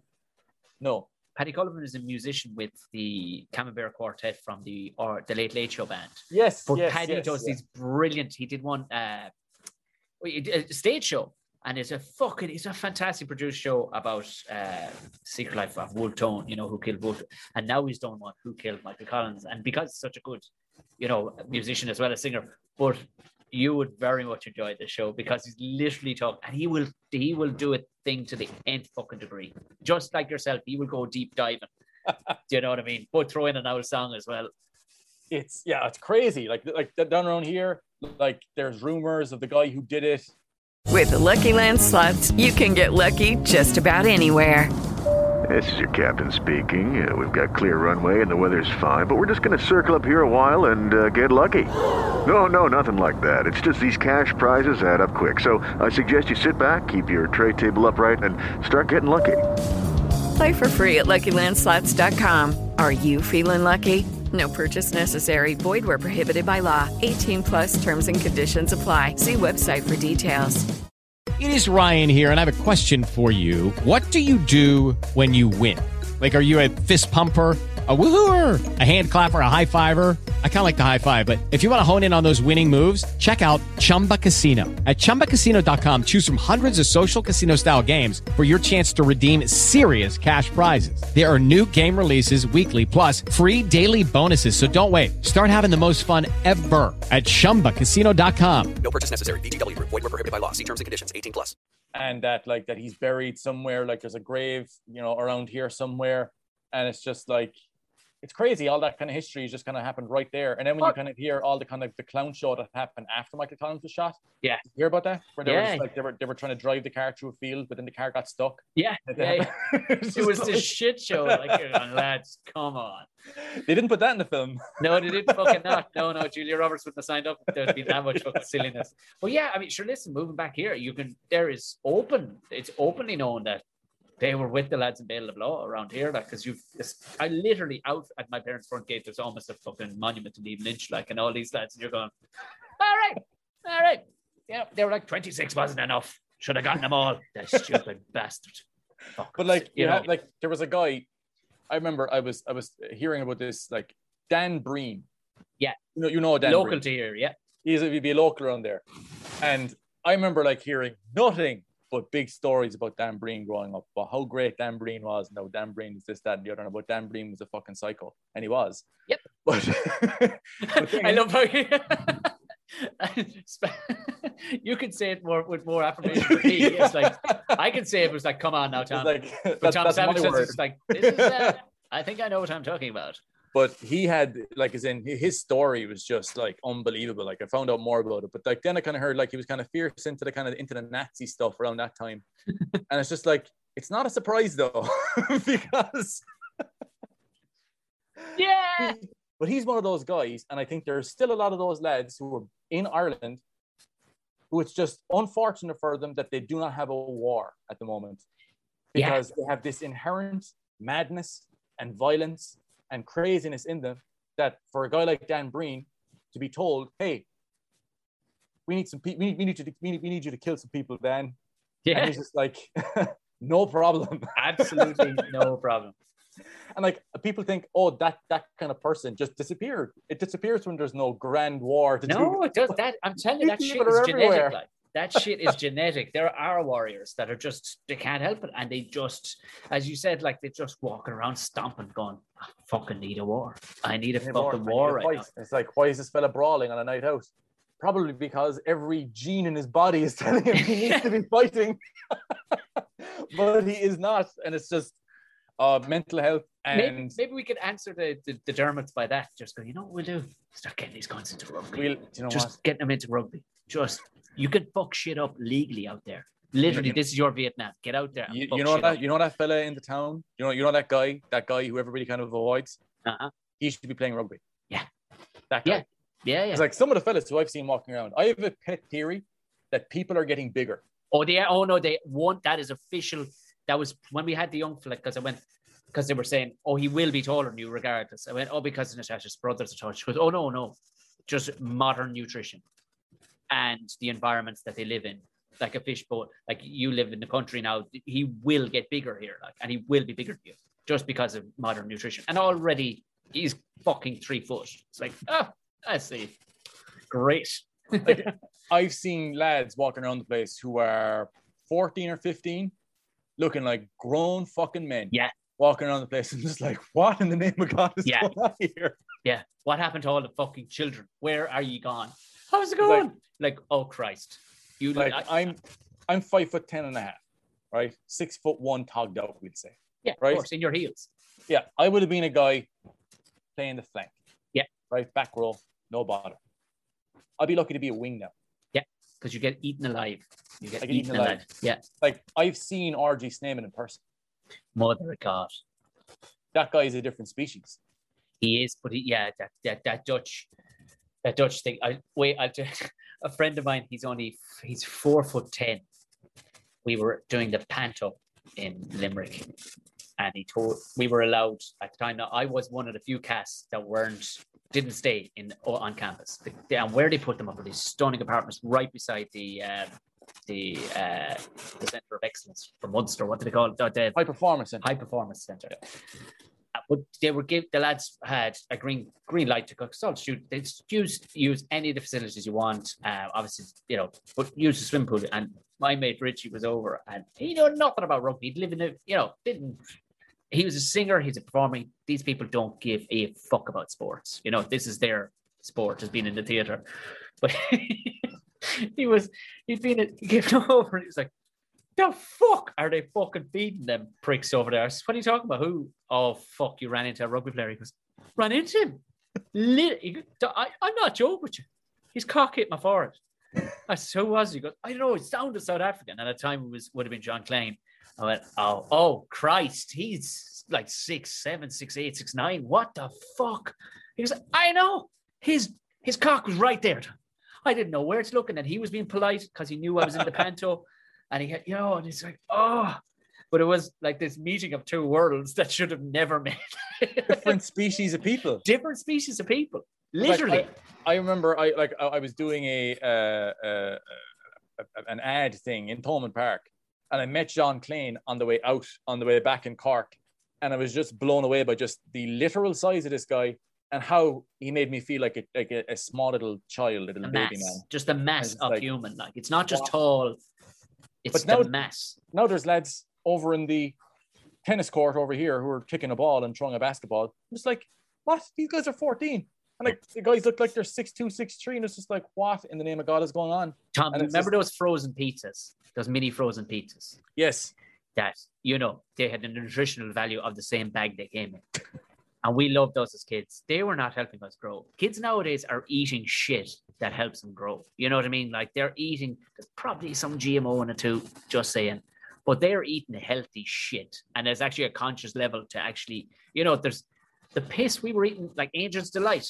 Guarantee you that has taken 10 years off all our lives. That was like smoking 20 a day. It's like, what's in Angel Delight? It's like, I couldn't tell you. I could tell you that it tasted nice. Yeah, it was delightful, and I felt angelic. That's all I know. I've had this stuff since, in recent time, on a TV shoot. We were filming a thing, and they had Angel's Delight for this retro moment, and I went, oh, the butterscotch. I used to love that. Fuck me. Burn everything. Burn my head. Why does this taste like poison? Why does this taste like fucking sadness? This is, it was disgusting. But it was my hummus and avocado palate now. Couldn't deal with this shit. Ruined avocado toast. It's why I don't have a house, and it's why I can't enjoy Angel Delight. It's why you have to give up the cocaine. I know. my dad is shorter. I ended up being much taller than my father. He's around 5'3", but he has a theory as to why he was short. Thanks. Because he played in a country and Irish band when he was younger. When he was 13, okay, he was in a band. And he reckons because he didn't get any sleep, he turned from being somebody who should have been my height into somebody who was his height. And he resents it. He was out playing every night, earning money for you. That's a pretty fucking rock. When other kids were dicking about, he's in a pub playing fucking music. Come on. Out in the dance halls of the day, going around the place, playing the country and Irish songs. Everybody's playing the same music. Going around. Yeah, tell you what. I wish I had slept more. I resent that I'm not taller. Because it would make it easier to not be bald. Yeah, I mean, well, then you end up doing stupid shit with your hair, like growing, cutting a mullet in. Like there's it actually looks good. If I could grow a mullet and it's the only hair I could grow, I would grow a mullet. I hate being bald. Yeah, you've got a great shaped fucking head, though. I'm lucky enough, but the thing is, my head looks okay from the front. My problem is I've got an alien head. Have you? Give us a look. Way wider. That's look at the fucking size. Look at the size of it. No, I've seen Sigourney Weaver try and hunt down some of my friends. Are you fucking joking me? That's not bad. But there are guys who've got it looks like they've got a face in the back of their head because of the way their skull is back there. Yeah, that is not a good look. And I've got two really bad dents and a really bad dent on this side, and it looks fucked up. Like we're talking tectonic plate shit. Like when I do shave my head, so it's scary. Small children get scared and stuff. So it's not all that, but I think he's right about the sleep thing because our chap is growing at a fucking rate of knots, and I couldn't say this to you because you're not a middle-aged mother. He sleeps 13 hours a night, solid every night, and sleeps 2 hours of a nap. I had to wake him up this morning. I had to go down to him at 9:30. So he's going to be 6'10", this dude. He's already 3 foot at 21 months. And he's just waking up, hair up on the side of his head. He's like, the fuck are we getting up for? I'm like, cause it's fucking all hours of the day. Come on, get up. And he's like, all right, I suppose I'm up. He'll be pulling you out of the bed by the time he's 4 years of age. It's ridiculous. Get out of here. But I said this on stage briefly when I was a night. We were on a lineup with myself, Deirdre Kane, and I can't remember who else was on with it. Sharon Mannion, and there was a lot of wine drinking ladies of their mid-40s, and I was talking. I went, I don't know what the fuck you're all bitching about. Kid won't fall asleep. Stop being dickheads. Your kid's going to be... I just poking the bear for the fucking laugh. And people chuckled along a bit. It was some new material I was trying on it, whatnot. Came off. Show went fine. At the end of the show, Deirdre came over to us. I'm going to give you a word of advice there. Get out of the property right now, because there'll be going to be an onslaught of wine-riddled fucking mid-40-year-old women who hate you right now because your child sleeps. I'm just telling you. And she was right. Before I got anywhere, at least 3 or 4 women came over to us. So what did? And like that, they went after me for fucking but that's the time people grow, is when they're sleeping. Like I said, ain't no rocket surgeon, but apparently you grow when you sleep. Children these days sleeping too often. They weren't out painting sheds at the age of 2 years of age like I was. Inhaling fumes from that paint. Yeah. I'm getting to the point now of geriatric millennial where I can start saying that everybody has it soft except me. Stop fucking pissing. Everybody had it soft except me. I'm the hardest done by. Yeah, exactly. Oh, did I tell you what? Did you see that video? It was of a Munster press conference of a few weeks back. I may have. Was it with Graham Rowntree? It was with Graham Rowntree. It was one of the first kind of half viral videos where I was there when it happened. Which bit? There was a bit where it was one of those press conferences for doing players and coaches, which are like, I don't like. I love being involved in them because it gives me validation for the job that I've chosen to do. But the actual things themselves, like, it's just, people ask questions and there's a, generic enough all answers or whatever else in this brand. So we were all talking away, and like, it's like this, it's like Microsoft Teams. So whenever you talk or whatever, you have your video on or whatever. Yeah. I learned early on, take your video off. 1, it slows down the audio for everybody else. But 2, if you've got to go do anything or something like that, you can just fuck off and do it. You don't have to be just like, oh, I'm turning it off now and making it look like something's going on. Other people haven't learned this lesson. So we were doing the Microsoft Teams things. It was going, and it was getting onto the embargoed section for the press conferences, which is where you cannot reveal any of this stuff on the internet until it's been in the papers. They will get very sniffy. They will get very sniffy if you do this, because I did this before and got called up on it immediately. What did you release? Oh, well, there was a press conference around the start of the year. And I remember I up until this point, had not been involved in these pressers. I had been allowed into the games in the press area, which I thought was just great. Like, what a scam for me to be allowed in the press area. But getting into the press conferences, that had never happened for me, not while, pre-COVID, because I wasn't in Limerick. So when I was allowed in onto these, everybody's now doing these virtual ones. it's great. So I'm allowed in. I'm allowed to ask questions. It's great. It's cool. I use the audio on my site. It's brilliant. So I had the audio on myself for a lot longer, but this is the first time I'd been actually involved myself. So anyway, when you're on there, you can see all the journalists coming up, like Jerry Thornley and all these other dudes are showing up there. It's like, oh fuck, that's Jerry Thornley, and it's just like you're looking at it. So that's all cool, seeing all these people in person. So anyway, I'd been on this now for a number of months at the stage. They're just kind of boring. That you just do them, you get them out of the way. Everybody has this attitude of, well, I'm just getting this out of the way kind of thing. So everybody's doing it. So anyway, there's this guy, and I don't know what his name is, but he's on there, and like people who are listening to this in audio now won't be able to see it, but he has a look where he's kind of like this in the camera, where he's right up next to the camera, right? So he's talking away, and you can see him waiting. So it gets onto the embargo section. Now, I made the mistake of somebody had said something about John Hodnett, who's down from around here, West Cork Mafia. He's somebody who they said could well be involved in European Cup rugby. So I'm excited about this. I'm like, oh shit. And I tweeted out. And then I get pulled up by someone from a rep from the Rugby Writers Association. Got on to the press officer like that, saying that's embargoed. So I'm just like, I deleted it. It's just like, sorry, I wasn't concentrating. Yeah. I fucked up, whatever. So anyway, that was one of those things. You tweet something from an embargoed section, whatever. They won't be happy. So anyway, this is going on and on and on for a number of months. So anyway, we have my guy here who's right up here. Against the cat. And he's very, very close. So it's getting onto the embargo section, and he's in the middle of quite a long and rambling question to Graham Rowntree, Graham Rowntree is the soundest fucking dude. He's so polite doing these things. He is the nicest guy going. I remember he put me over so much on one of those live things where I was just like, hi Graham, Tom here from Theory Kings. He's just like, what? The Tom?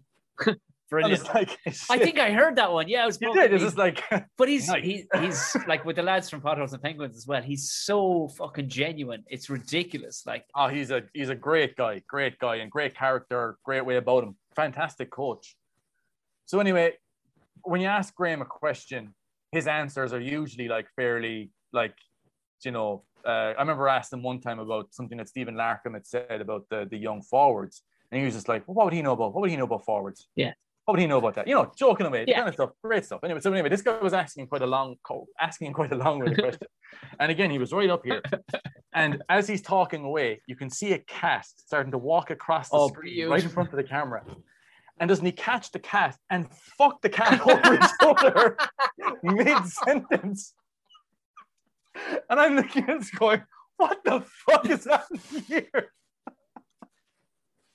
And he just continues on. And the best thing was, this was recorded and it ended up being leaked out afterwards. I'm not sure how it ended up getting leaked, because this was one of the times where there wasn't a whole lot of people on the call because there'd been a whole problem letting people into the room for whatever reason because of an update with Microsoft Teams. So the one time the video had been sent around to everybody, this happened on it. And there was a guy who was in the thing as well. And you won't be able to see this if you're listening in on audio. But when this happened, the guy saw him. He was like, because, Microsoft Teams, there's the guy in the big picture, and then there might be two people. And your man just kind of has a reaction where his eyes just kind of go like that. He's just after seeing what the fuck happens. And I was just like, I was there for this. And it ended up going kind of somewhat viral on Facebook, because I think somebody had gotten it to Barry Murphy in Potholes and Penguins. And ended up going viral for a bit on Facebook, whatever else. Tremendous getting the cat just fucking it over his shoulder. Answer it? Did he get to answer it? I don't think Graham even actually spotted what happened, because he finally got to the point of the question. It was a long enough, rambling question. Didn't really make a whole lot of sense. But like by the time we got to the end of it, everybody was just like, "What the fuck just happened there?" And I'm thinking, "Did that happen? Do I need to take my fucking pills again?" No, fucking. Did everybody see that cat? Oh, thank Christ! Thank Christ. My God, we're okay. We're okay. I was nearly on the phone over to the hospital again.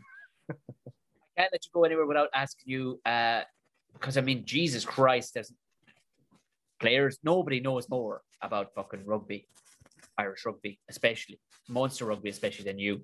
No hope of the fucking Rainbow Cup. Fucking Ospreys did us no favours. Yeah, they didn't know. What's after happened to fucking Benetton? Test those cunts for fucking steroids. They're something fucking ridiculous.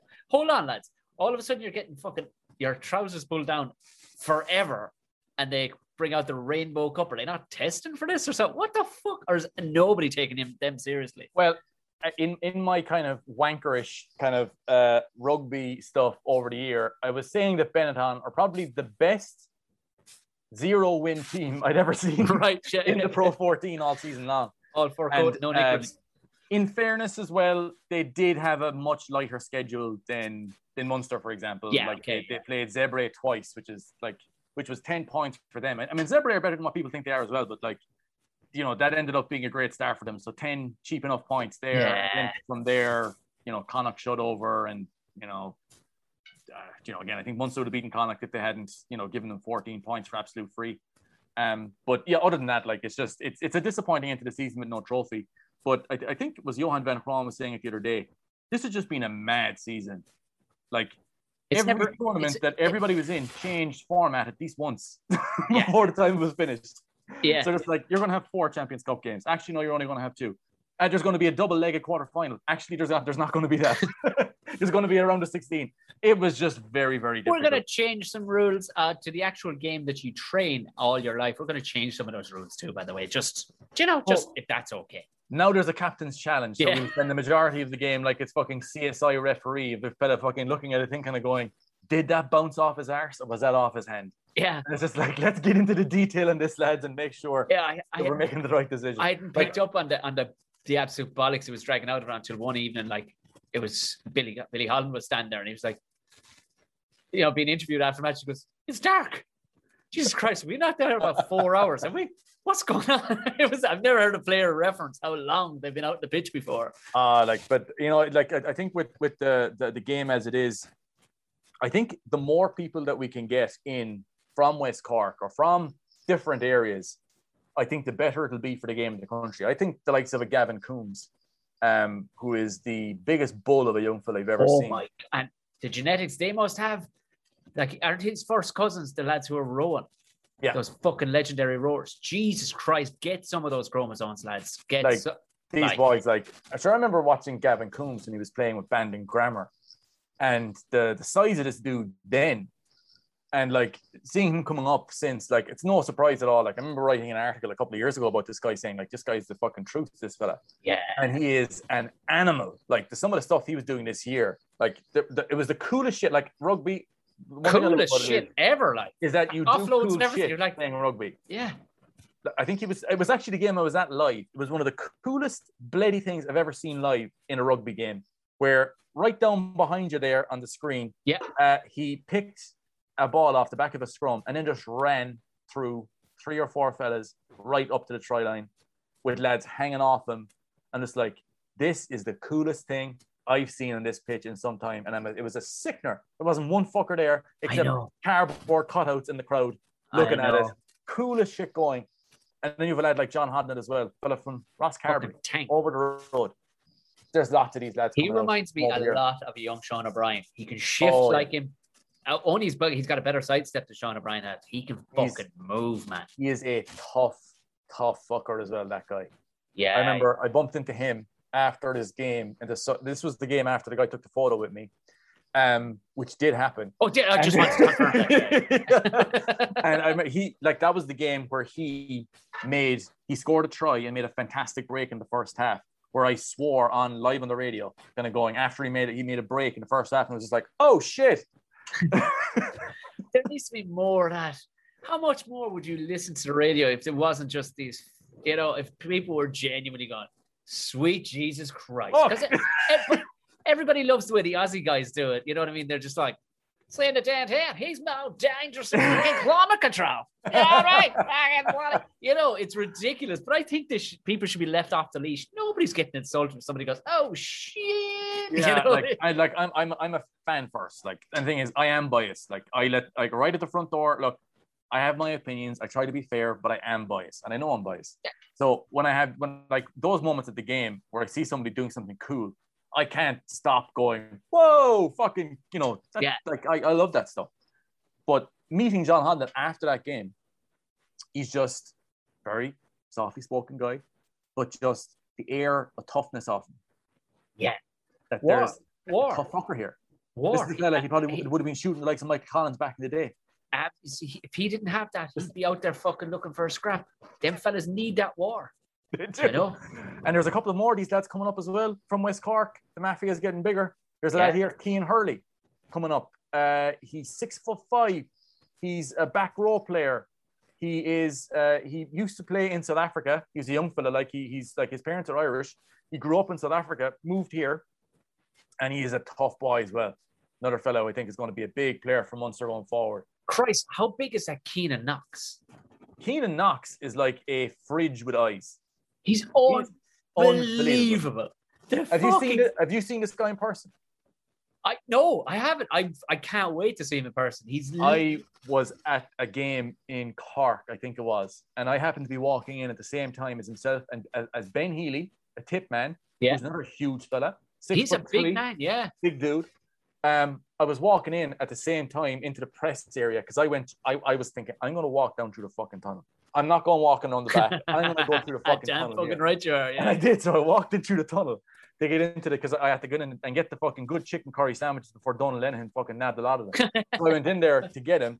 When I was coming back out, I was thinking, I'm going to come back out the fucking tunnel now as well. I'm not going around the back. So I go out. Did you raise your arms at any point too? Oh, come on. When I was coming out of the thing, I was yeah. Just virtually high-fiving kids. Pointing up into the stands of imaginary people and just like, yes, there you are. We did it. So I was coming out through the tunnel anyway. As I was coming around, Keenan Knox was one of the travelling reserves for that game. And this was a year or two ago, so he's bigger now. He's bigger again, yeah. He walked out, and it's like, again, it's a bit like if you can imagine a wardrobe kind of falling down the stairs, but in control. Yeah. And it's just like, how is this guy like this Beauty wide? and the Beast, the wardrobe that could actually really dance. and fuck you up. Yeah, fuck you. It's like, this guy, scrummage this like guy a comes fucking down. champ. He is like a huge human being. Other guys are tall, and that's very impressive. But like, I'm about the guys who are like fucking wide. Yeah, who are these, yeah, like, I want to be able to play handball off my fucking rugby players. These big fucking guys here who you could be just like, how is this guy this huge, this wide? He is so huge. And he's a young fella now next year. Roman Salanoa is another massive human being as well. I saw him there. There's no surprise with the Hawaiian and Polynesian lads sometimes because you're like, Jesus, Mary and Joseph. Like, I've seen The Rock. I'd be surprised. I've seen The Rock. I'd be surprised if a kind of a Hawaiian guy and he wasn't huge. I'd be just like, well, why aren't you huge? You should be huge. Why are you not? What happened? Yeah. Like, this guy is they call him the Big Oos. He is fucking huge, this dude. And it's like, that's the cool thing about rugby. Big guys running around slapping meat. Meaty men slapping meat. Who doesn't want to see slapping meat? Just the sound of slapping meat. Like, yeah. Everybody's going on about, like, I want to play, I want to see, like, passing and running rugby and all this other kind of stuff. Big, meaty men slapping into each other over and over again. That's what I want to see on a rugby field. That sound of flesh hitting flesh. Bang. At full fucking tilt. Like, if I only want to see the ball moved out wide if it means that somebody's going to run into a bigger collision. That's the coolest shit about rugby. I'm like, I see all this stuff about attacking patterns and all that, and I have to cover this for work. But what gets me is big dudes. How big is that dude? Absolutely fucking. How big is that dude? Yeah. Like, let those dudes bash into each other and just do it over. We're all fans of wrestling from the 90s, for Christ's sake. It's the same thing. We just want to see giant. We need to see more long hair, actually, I think. More long hair, more ravishing fucking Rick Rude. If all rugby players had my mustache right now, just smashing fucking each other up, we should maybe bring in, fuck the Captain's Challenge. Bring in fucking elbows. Allow elbows. You know, maybe we put a rope around the whole fucking pitch. And lads I think that there's a whole generation of Irish guys around your age and my age who are heavily, heavily influenced by wrestling from 1998 to 2001.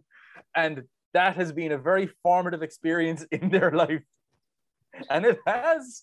We had Bernard Jackman on telling us about his worst gig ever for the Tom and Jerry show, and Jerry McBride, a Waterford Whispers writer, my mate for on the show, and we had Bernard on, and beforehand or afterwards, I should have said it to him before, Jerry claims to not know anything about sport, so he's just going along with this fantastic story he told us about the wheels coming off the fucking wagon with Grenoble, but afterwards it's like, I should probably know about. I said, no, all you need to know is they're the modern day wrestlers. They're just giant dudes there's some cool personalities starting to come to the fore now as guys are getting cooler in front of the camera. Some cool shit is getting said.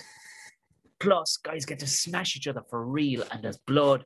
They're fucking massive, muscly dudes. Sometimes you see, like, Etzebeth turns up, and he's like the fucking Undertaker. Basically, he's just got the biggest pipes in the fucking... He's Hulk Hogan. He's got the biggest pipes in all of fucking World Rugby.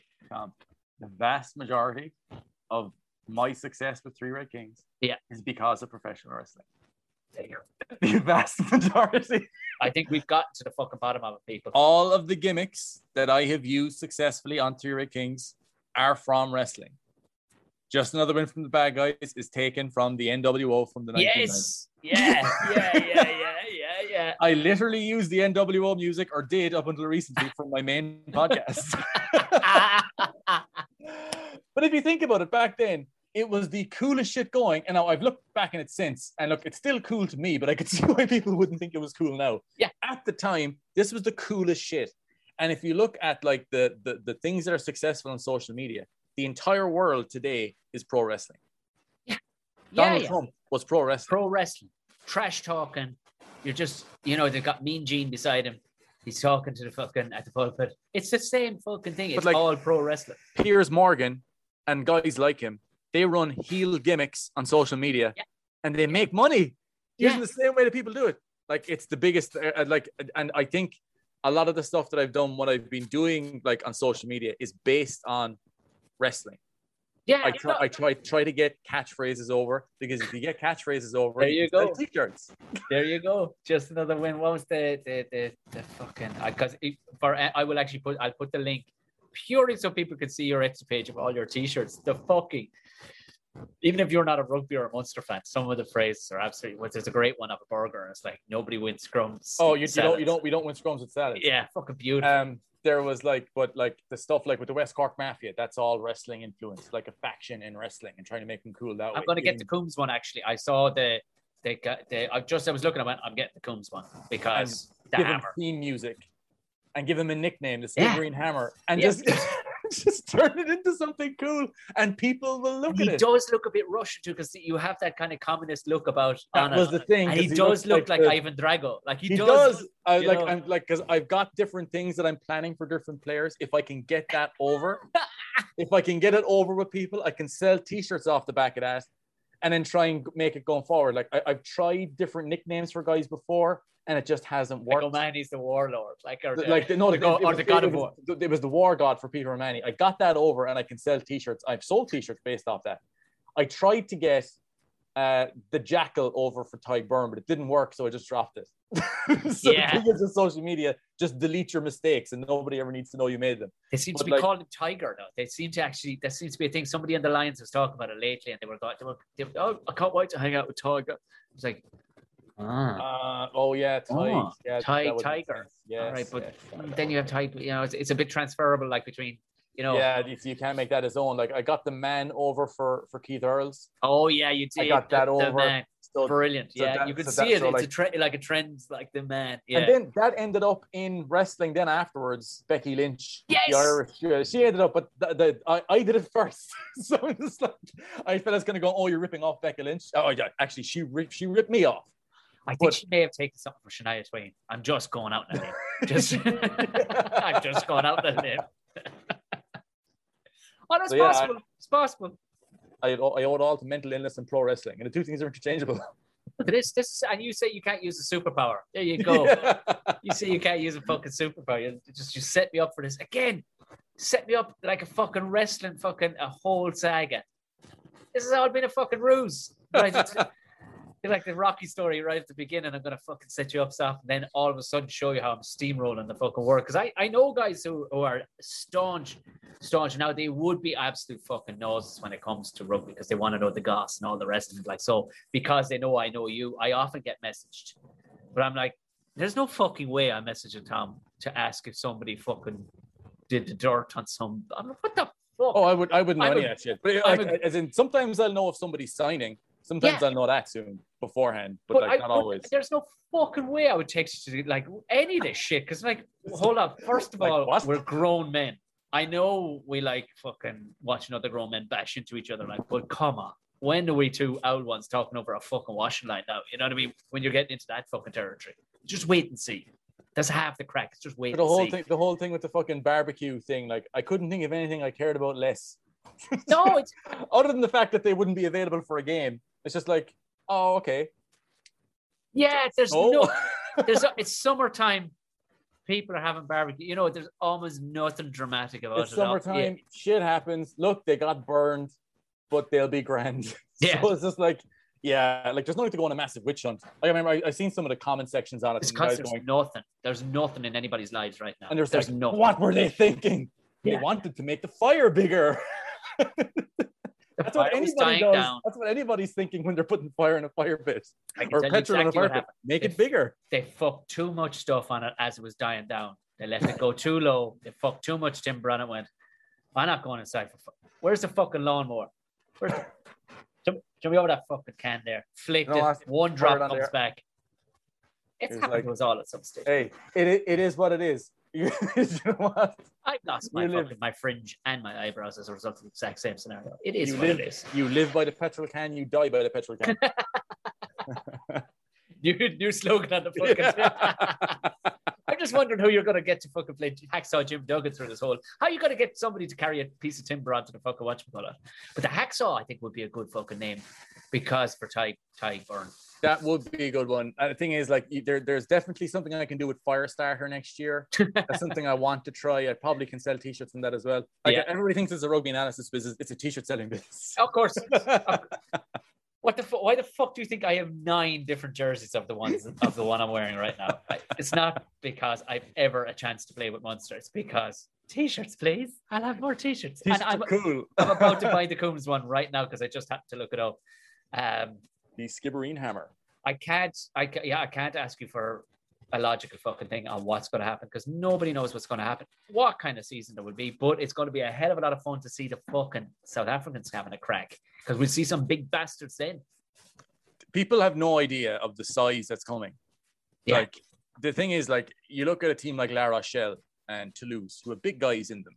Yeah. And, you know, they're a pretty big physical team. The Bulls are as big and as physical as any of these guys. As any of them. Yeah. So these guys are coming next year into the new rugby championship.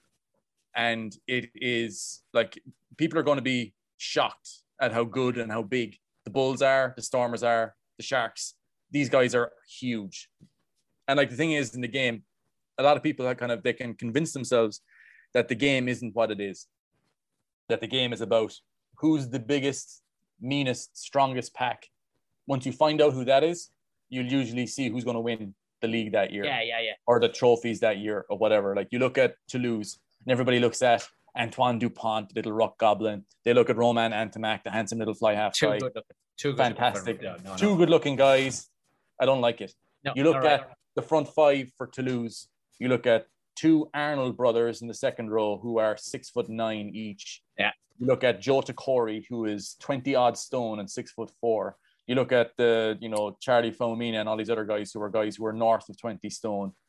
This is what wins games. This is what wins. Like, when you look at their pack, the size of the fellas there, Jerome Kano, Reinhard Elstad, like 6'6" back row guy. And a legit 6'6", not the House of Lies that goes with stats with fellas around the place these days. He's a legit 6'6", and like that's like its size and power wins rugby games. And people have this. You can analyze the game to death, but if you're not looking at who's got the biggest, meanest front 5, then you're missing a large part of what's going to happen in the game because like shit doesn't happen if your guys aren't beating up their guys. Yeah. Because that's what it is. It's simple. Like it's in like a lot of my analysis focuses on that first rather than a fancy strike play, which everybody's fine. Like who's beating somebody up in the scrum? Who's beating them up in the maul? Who's winning the collisions? Like if you're not winning the collisions in the game of rugby today, you're not winning shit. You look at the Ulster match, how they were just fucking blasting. Like they were that venom to how Munster were just blasting them off the fucking ball. And you're like, the lads couldn't catch their fucking breath. The Ulster lads were like, we are ending up 5 meters backwards with our fucking hole wrapped around the back of our head. Yeah, it's like, I think one of the biggest things that I hate about the game and the way the game is covered is that people make out that type of rugby is boring. Oh my God. You fucking joking. Lads absolutely moonsawing across each other, just fucking spearing each other off the ground like some sort of fucking shark. It's like, do you know what the best game I saw recently? Glasgow versus Leinster in the Pro 14 Rainbow Cup. Not because Leinster got beaten. An end of season game. Yeah, look, whatever, Leinster lost or whatever. I don't really think about Leinster. But you look at the that game. It wasn't a fantastic game where there was loads of great tries. It wasn't a high-scoring game, back and forth. It was a game with a lot of scraps, a load of niggle, a load of fighting, and a lot of tension, and it was a close game. That's what I think people look at in this modern, like in the game, what people are missing. They don't want fantastic, free-flowing attacking rugby for the most part. When rugby was at its most popular, when Munster were winning it, how were we playing? Were we playing massive attacking rugby, slinging the ball, offloading? We Not were at all. Teams out the fucking gate, up front. John Hayes, Paul O'Connell, Donegal O'Callaghan, Jerry Flannery, beating fellas out the fucking gate physically.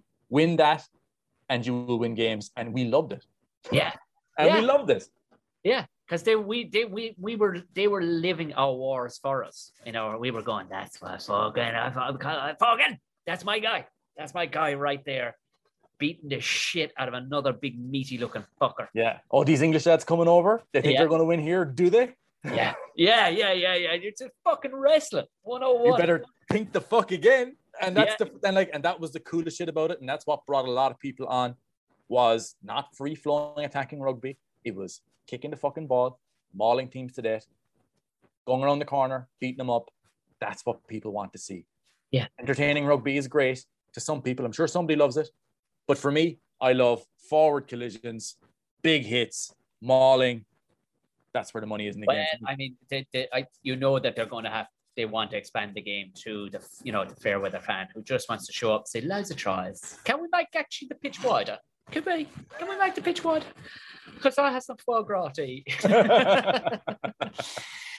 I won't take up on it because I know you have a program for tomorrow night's match to fucking write against the final game of the season against Zebre. I just reminded you of that. Yes.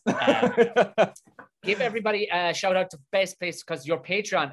You're the only person I've ever interviewed where I'm actually a Patreon on yours as well. So this is the fun, but it's the best place because there's so much fucking content coming out. And the thing is, I try to have as little bullshit on there as possible. It is my main aim. So patreon.com/3 Red Kings is where I do the majority of my stuff. You can be there €2, €5, €10 a month. You can get yearly deals with a month off. Or with a month free. So that's on there. Or Twitter at Twitter/ or at the Twitter is what people trust me.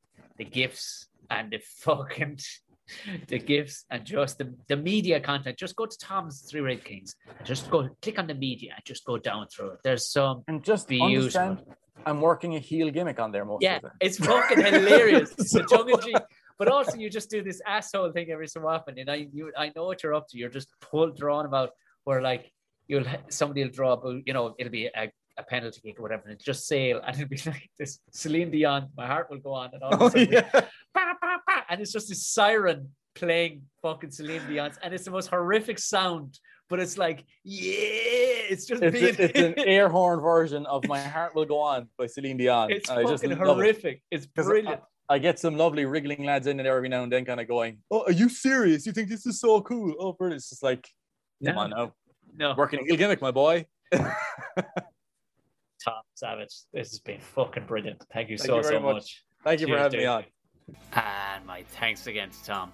Fantastic stuff. So, like he said, follow him on 3redkings.com, or, you can catch up on anything on Twitter at 3Red Kings. You won't be sorry. Have a look at some of the gear. How good was that story? How good was that life story? Talk about pulling yourself back out of it just when you thought they were out there. Incredible stuff. Brilliant. I apologize for the opening sound of this. I am such an idiot when I did the very, very beginning of it. Yes, it was in fact my webcam's microphone, the new webcam's microphone, and not my actual microphone. So I'm talking into my microphone like an absolute idiot. My apologies for that if it was a bit on the rough side for the intro. But look, we'll get through it, people. It's not too bad. Thank you all very, very much for listening. You know what to do. Like, share, subscribe. If you can, leave a comment, because there will be a big tasty prize for top comment when we hit the 200th episode. So you know the story. Share it. If you want to join the Patreon, you know you can watch today's video. You get ad-free content. You get all the early access to everything. And now you get Ramble Pods, which are exclusive to patrons. And you get to jump on board with the live Ramble Pods every couple of weeks. So look at, lads, I can do no more for you. I hope you enjoyed the hell out of that. Go on away, enjoy the lovely weekend. And I'll talk to you again on Monday. Good night, couple of things.